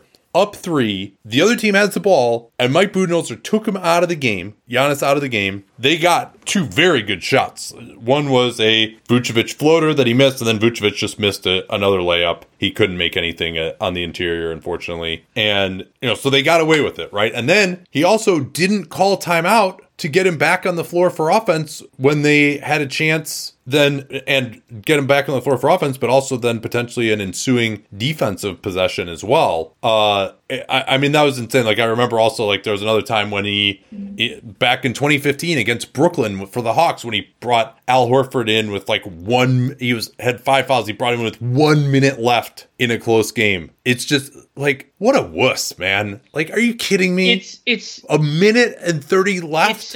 It's like, so far from, you could win the game with a stop. Leave him in the fucking game. And the worst case scenario is exactly what you're doing. You're taking your best player off the floor. There is a chance that he doesn't get that foul, but is that chance 100%? Obviously not. Is it 50%? Probably not. And it was infuriating in the moment, and the possibility of the Bucks, extending this series, built primarily because their coach is totally afraid of foul trouble, was very frustrating. Also, this was more of a regular season rotation from him. We saw, despite it being, close in the fourth quarter, 4 different Bucks played 10 or more minutes off the bench. Connaughton is going to be trusted. He's going to be a part of that. And Portis probably too, but Grayson Allen played 18 minutes. Javon Carter played 10 minutes in this contest. Yeah, George Hill was unavailable. He was. And otherwise it could have been 10 players who played at least 10 minutes in this game for Milwaukee. And not only that, I mean, Giannis at 34, and so it's just... But Giannis only played 34 because of the foul trouble. Yeah, I mean, and even if I didn't think that his Budenholzer's decision on the fouls earlier on, other than taking him out with a minute 30 left, was bad. Yeah, and I don't think you need to push Middleton and Holiday above 39 especially minutes not in this series against this opponent. Yeah. But yeah, and Connaughton maybe could have played more, but he wasn't making shots. I mean, to me, Wes Matthews did a great job. I railed that they didn't play Matthews enough in the Heat series 2 years ago because he was the only guy, even though the plus minus numbers weren't great, but he was the only guy they had, at least at that time, because they didn't put Giannis on him, who was able to contain Butler and not just get totally overwhelmed in that series. And so, but he played 27 minutes. I mean, he's at his age, you don't expect that much more. Like Lopez played 32. I mean, I think as bad as the Bucks looked in this game offensively, the fact that Brook Lopez was able to play 32 minutes, he had, when they didn't call timeout to put Giannis back in, he had a huge pick and roll finish. When Vucevic, they had to bring Vucevic way out on the floor and pick and roll defense, and Lopez got behind the defense and picked up an and one that basically ended the game, or didn't end the game, but came close to it. So I mean that, and Lopez had some big blocks as well. So the fact that he looked good to me, and we saw him some in the regular season, he looked all right, and this isn't like the highest level opponent, but to be able to bang around for 32 minutes and be effective like this, that makes me feel much better about the Bucks championship hopes, even if this game was just totally miserable for them. From the Bulls standpoint, I mean, some of these numbers, Vooch 9-27, DeRozan 6-25. He was terrible from mid-range too. What did he shoot from mid-range? You're asking about DeRozan? 4-15. Yeah, that was, and Holiday, Matthews, like those guys did a good job. And these are also pretty decent quality of shots that he was hitting throughout a lot of the year. And the Bulls overall were 8-23 from mid-range. I do think that the Bulls can play better than this. I think that they have some things that they can get to get decent shots, like the Levine Vooch pick and roll when Lopez is guarding Vooch. That's because they don't want to put Giannis on Vooch. Giannis, he actually did a pretty bad job on some of those post-ups. Vooch was able to move him. Giannis is a bad post defender. Like I don't think he struggles to guard centers in the post. That's why Philly is actually kind of a good matchup for the Bucks, because they can't go to the Giannis at center lineup. And I actually thought when Vooch was guarding Giannis, he did okay. You know, that was during the period he got some great help with Caruso, but when Vooch was on Giannis during a stretch in the fourth, Giannis missed a jumper, tried to drive on Vooch and got stripped, and then tried to drive again, and Caruso stepped in for what was an obvious charge. So, I mean, maybe you can guard him okay, especially if the Bucks aren't making shots and they can bring in help from guys like Caruso on the perimeter. But I do think, Vucevic took 10 threes. Like, he just needs to take that many in the series. He just needs to actually make them. Like, he was open. He was aggressive shooting it. Like, Chicago, I think taking more threes is something that they needed to do. Milwaukee, Brook Lopez is not going to get out there. They don't want to put Giannis on him, so they're not going to switch. Like, that shot will be open for Vucevic, and I think if he can make it, it could really transform things. And Levine, likewise, should be able to get open on the pick and roll with a good screen to get his three-pointer as well. He just couldn't hit that either. So I do think there are things that Chicago can do on the offensive end, and like getting up 37 three-point attempts was good. I know the Bucks allow teams to do more of that, but the Bulls that haven't shot threes throughout the year, and they went that route. I thought Donovan did well to start Alex Caruso, and now Caruso was 1 of 5, missing some wide open looks. Like, that's going to be a problem, but Ayo Dosunmu is not going to make that any better. Kobe White actually had a good game for them with 12 points and was one of the few guys who was kind of dynamic, making some shots, creating some stuff. Let's see. Tristan Thompson only played 7 minutes. That was good. They actually went to Derek Jones Jr. at center some. He played 10. I thought that was a better option. Potentially, they even, against Giannis at center, they even went with Jones at center. But somehow they went small with a small forward sized guy at center and still had one shooter on the floor. It was crazy. But I wouldn't be, if I'm the Bulls, I wouldn't be scared of matching up Vucevic against Giannis at center. Let's see how it goes. Let's post up Vucevic and see if he can draw some fouls on Giannis, or just scare Budenholzer of going away from that lineup, because I think that's the best offensive group, obviously, for the Bucks. So, do you have any hope for the Bulls now in this series? I think they can be competitive game to game. I would be surprised if they won 4 out of 6. So it depends on how you're defining terms here. Well, we both picked a sweep. I think there's a reasonable chance that they win a game, but my instinct is that a sweep is more likely than the Bulls winning game at this point because the Bucks will play. Both teams will play better, but I think offensively, but I think the Bucks have more room to roam. Yeah, we always say that, and I mean the Milwaukee Bucks really had some awful offensive games, even in last year's playoffs. They were one of the worst offensive teams to win a championship. The Nets were not a good defensive team. They really struggled against them until Harden came back. Holiday and Middleton, those guys were trying to isolate, and I thought that they largely just didn't have great matchups to do that. Like Holiday, he did have one bucket on Derek Jones Jr., but I wouldn't consider that a great matchup. Middleton kept trying to go at Caruso, and Caruso wasn't interested in letting him do that. I certainly think the Bucks need to go more pick and roll at Vucevic. The Bucks run some of the least pick and roll, particularly. Maybe you could even do a kind of 1-4-5 stuff maybe, or you can try Giannis in a 4-5 pick and roll to get Vucevic and then have a guard screen, or anything you can do to involve Vucevic in pick and roll action and then try to play out of that, particularly if it's Middleton, who's a really good passer. I think just to get the Bulls in rotation where they can't wall off the rim as easily as they did, where everyone's moving around. It's not as easy for Caruso to make his help reads and jump in front of guys. Those are things that I would try to do more. For DeRozan, to get him going, there aren't really that many weak defenders to go at, but I think obviously the Vooch-DeRozan pick and roll, but I think DeRozan just needs to look for Vooch more, and Vooch is going to need to make some threes and get them out. Like, Vooch took 27 shots in this game. That's insane. And had 24 points. Yeah, I think if I had to redo it now, I'd give the Bulls a game in this series. I think game 2 is going to be a blowout, though. We'll see. I think both teams will play better offensively for sure. But if Giannis just plays more minutes, this is a comfortable win for the Bucks. And the Bulls have zero answers for Giannis in transition whatsoever.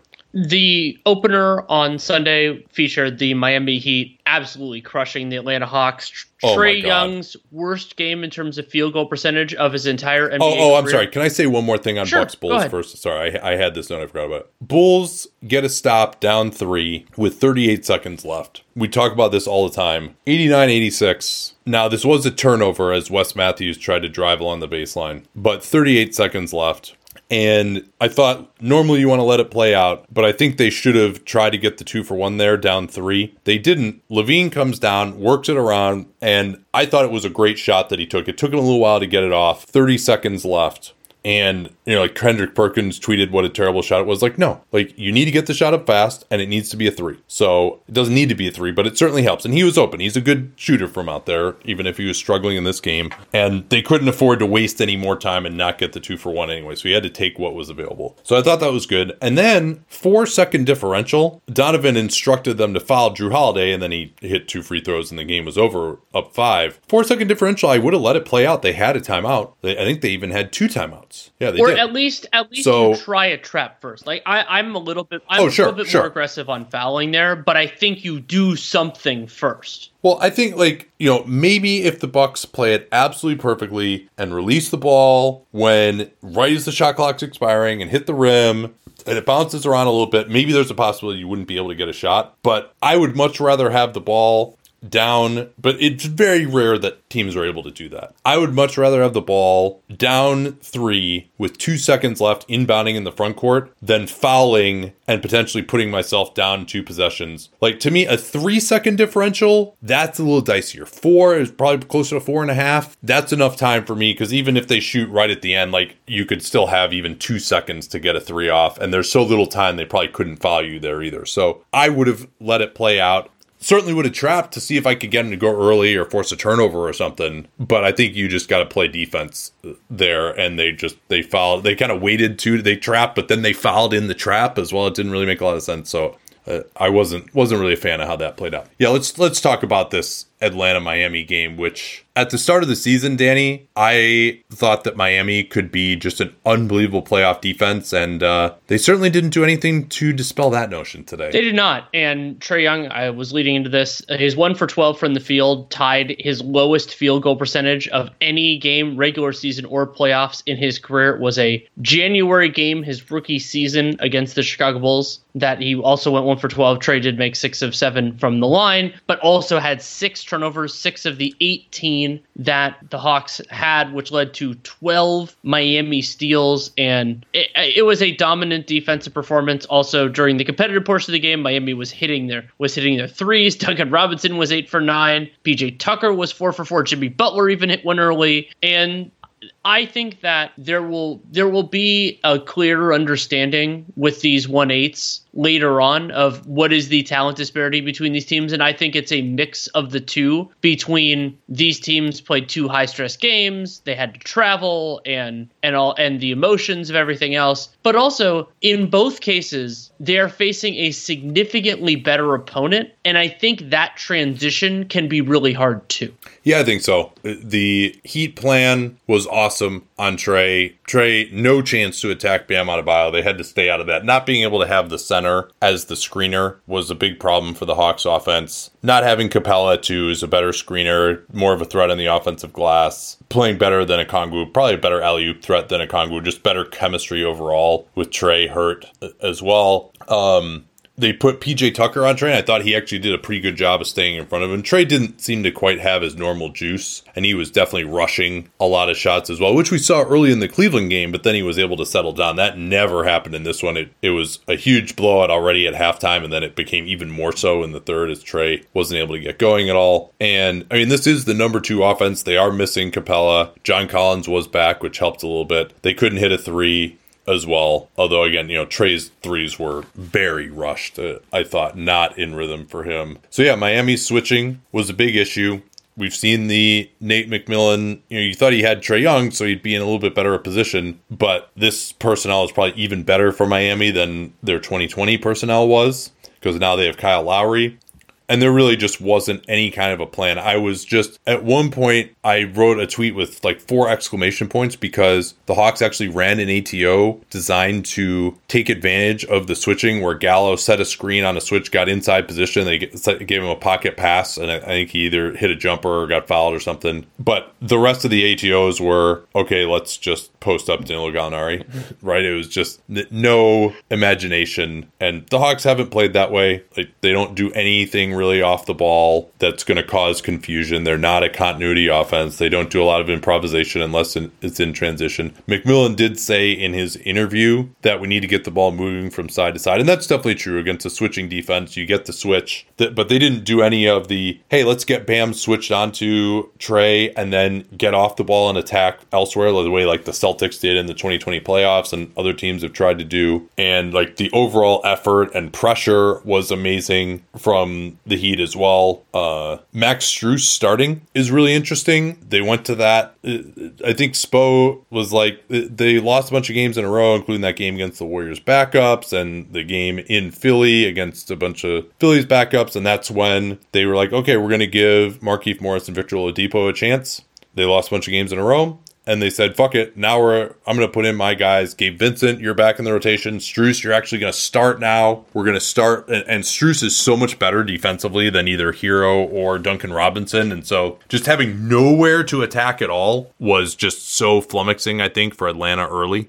I don't know. What else you got from this game? It was really just such a destruction. That's really about all I had. Yeah, the Hawks at one point were 3 of 11 in the paint and 2 of 7 at the rim. Just the intensity and athleticism advantage, which we'll talk about in the next game too. We were worried about Okongwu not being able to handle Bam. Bam went right at him a One few of the times. things, Jimmy Butler, you mentioned, you tweeted this at the time. Jimmy Butler looking good in the triple threat. Yeah. Triple threat, for those who don't know, is just more of an old school type of Tracy term McGrady. where you catch the ball. You catch the ball inside the arc, usually with the live dribbles. So the 3 threats are you can shoot it, drive it, or pass it. And Butler has awesome footwork. He was blowing by whoever was guarding him. A lot of the time, they didn't have much help at the rim. He was getting right there. He was too physical. The plan for attacking Trae was a different one than the one we've seen a lot of times, where it wasn't posting up. It wasn't him being guarded by a smaller player. Trae was actually on Kyle Lowry, and they knew he would be on Lowry because they didn't want to put him on Strus. They eventually put him on Strus, but they don't want him chasing guys around screens either. So he was on Lowry, who was a lower usage guy, but Lowry is very physical. And so they set a lot of wedge screens, cross screens to get either Bam or Butler into the post using Lowry, Trey's man. And Trey was not really going to help there at all. He's not going to like chuck the guy coming across the lane or anything like that. So they were getting great position for Butler and Bam, getting those guys to the foul line early on. It was the Hawks' worst shooting half of the season in the first half, and it didn't get much better.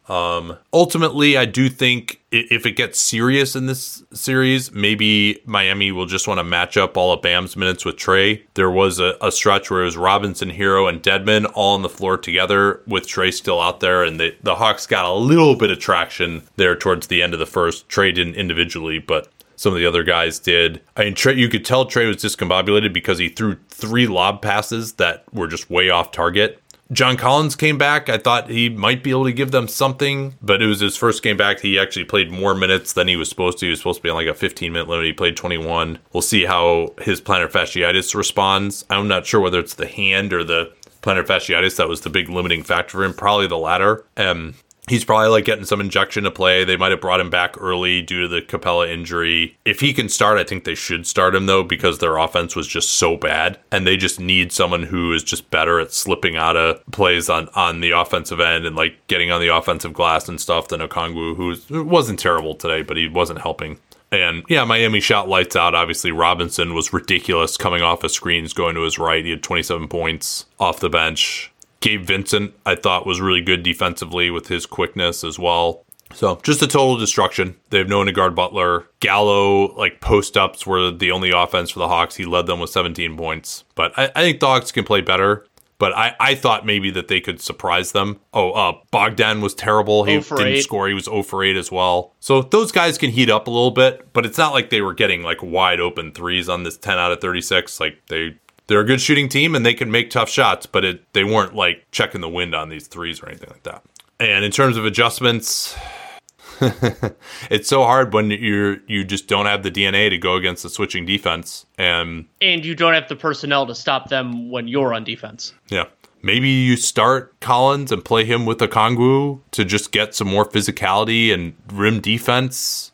It seems like that's their best chance. Start Bogdan as well. He's a little bit better defensively and probably better than Herter.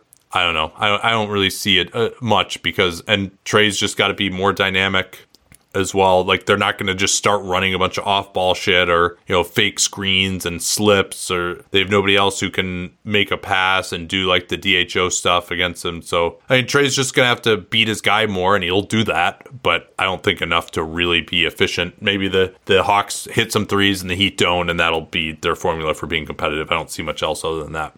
Let's turn to New Orleans and Phoenix, and credit New Orleans for making it competitive down the end. Where do you want to start on this one? This one I didn't watch it in real time. I caught up on it, so I wasn't as much a part of the conversation as it was going on. So what were like the big things you wanted to focus on here? Again, full credit to the Pelicans for making the game close, but that allowed Chris Paul to have a completely ridiculous fourth quarter. 19 points, 7 of 8 from the field, and then he said after the game that he could hear Willie Green and the Pelicans saying, go under, go under. So he took the threes that were presented there, 3 of 4 from long distance for CP. Yeah, and I think all of those, well, no, I think he hit one in the first, but he hit 2 in a row in that crazy stretch at the start of the fourth. He did, and also got to the line for 2 and had a layup. Chris Paul hitting a layup, and he had a couple of layups actually. And so I thought he was sublime during that stretch, and overall I thought he did really well. But it was also the level of capability and execution for the Phoenix Suns, particularly on the defensive end. I thought Crowder, kind of in more like help weak side capacities, was making things hard. Bridges was doing a nice job. They were making life difficult for Ingram and CJ.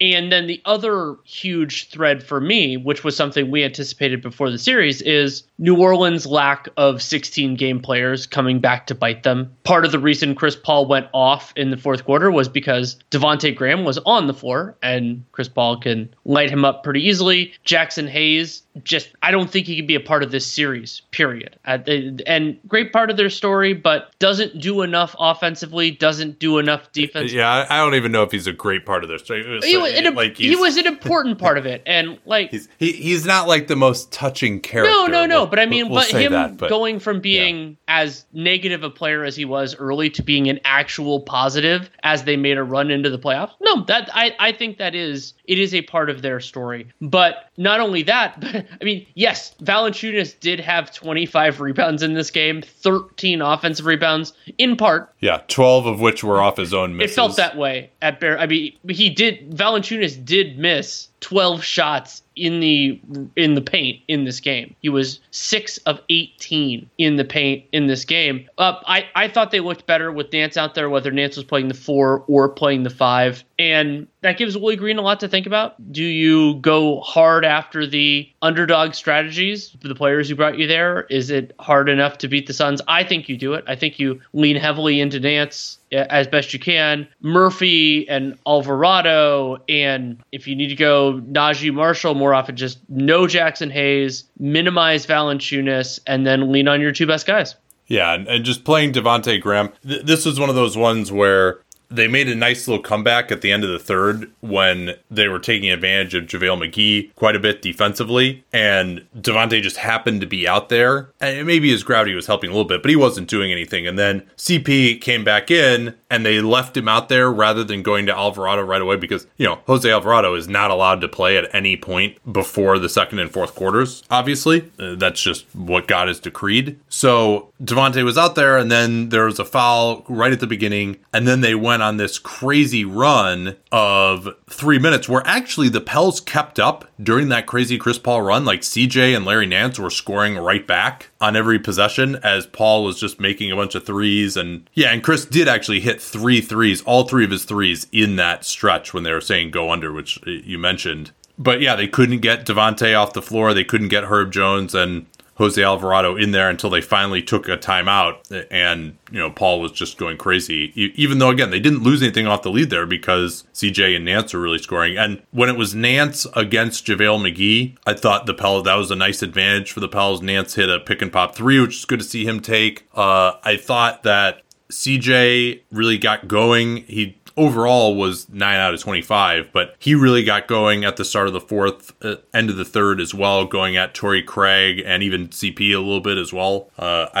They tried to ISO Ingram early on against Chris Paul. Number one, their starting lineup has 0 spacing to do that with, but number 2, I think CJ is the better option against Chris Paul because Ingram's going to try and back down, and Chris Paul is too good for that. But CJ can use his quickness and get some separation and shoot over the short arms of Paul. So and I was pretty enraged when Valanciunas came back in after this stretch where Nance was getting cooked on defense by Paul on these switches, but putting Valanciunas in wasn't going to help that, no. Right? And they're actually looking much better on offense with Nance out there. I want to talk about DeAndre Ayton's game. Sure. Though. 21 points, 10 of 15, hit a 3, but I thought it was the most intimidating I've ever seen him be at the rim, and he was a huge reason. He had 4 blocks. He was a huge reason why Valanciunas couldn't make anything. The Pels' offensive performance in the first half, they were 3 of 23 in the paint in the first half. And a big part of that was Ayton, Bridges stepping in as well. Just a ton of hands, ton of intimidation. The one play that I remember the most was Valanciunas. I mean, this is what they teach you to do. Gets the offensive rebound and doesn't come down with it. He just keeps it above his head and tries to go back up. And he's got a pretty massive standing reach. And DeAndre Ayton just stuffed it down his throat. It was ridiculous. And so that was really impressive. The athleticism and force that the Suns played with, I thought totally discombobulated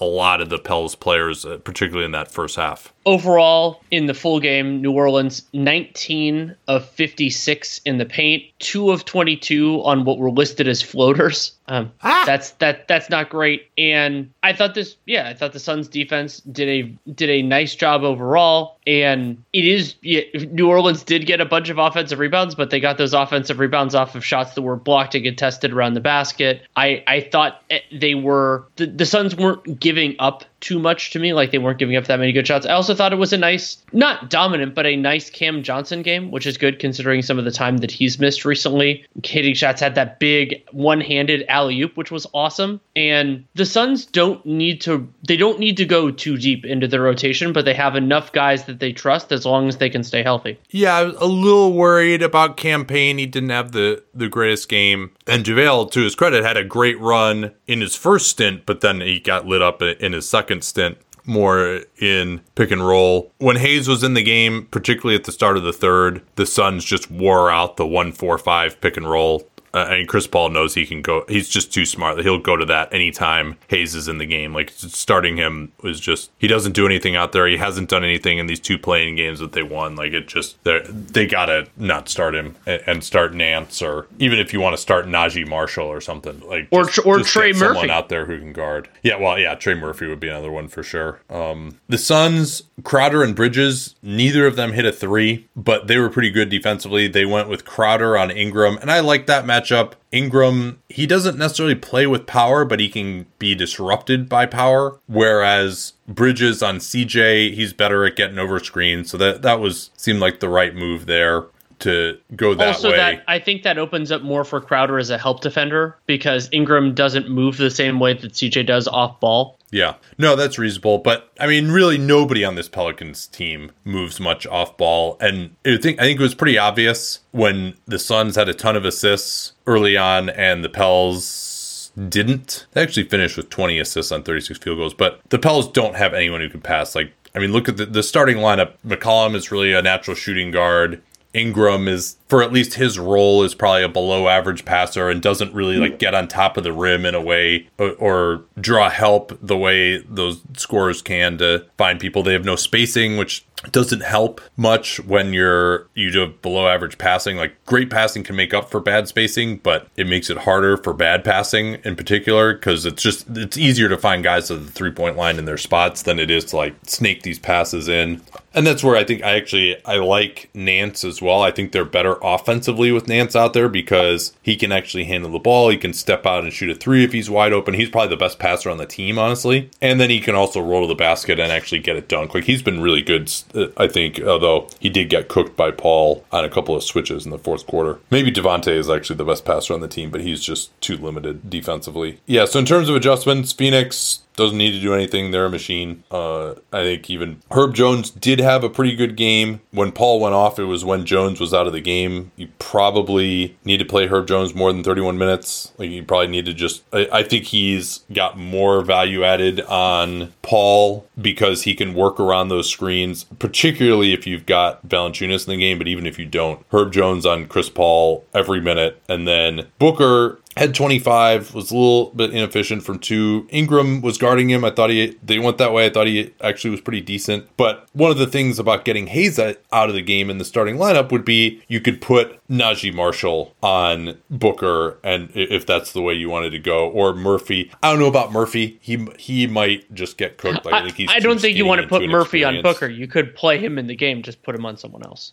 Yeah, but it would free up Ingram to just do more on the offensive end. So maybe that is why you would start Marshall, give him a shot, and let Ingram just try to get off a little bit more offensively. And yes, no Valanciunas post-ups against DeAndre Ayton. That's not going to work. I think that's about all I've got here for this one. I mean, I wasn't particularly convinced by the Pels to come off my idea that this would be a sweep. Whew. This is one of my favorite pods to do every year, but man, is it exhausting with like 2 hours and 30 minutes of recording time. So we will call it quits here, and we'll be back, of course, on Monday to talk about Monday's game. Till then. At Bet365, we don't do ordinary. We believe that every sport should be epic. Every basket, every game, every point, every play. From the moments that are legendary to the ones that fly under the radar. Whether it's a 3-pointer at the buzzer to tie the game or a player that goes 2 for 2 at the foul line. Whatever the sport, whatever the moment. It's never ordinary at Bet365. 21 plus only. Must be present in Virginia. If you or someone you know has a gambling problem and wants help, call 1-800-GAMBLER. Terms and conditions apply.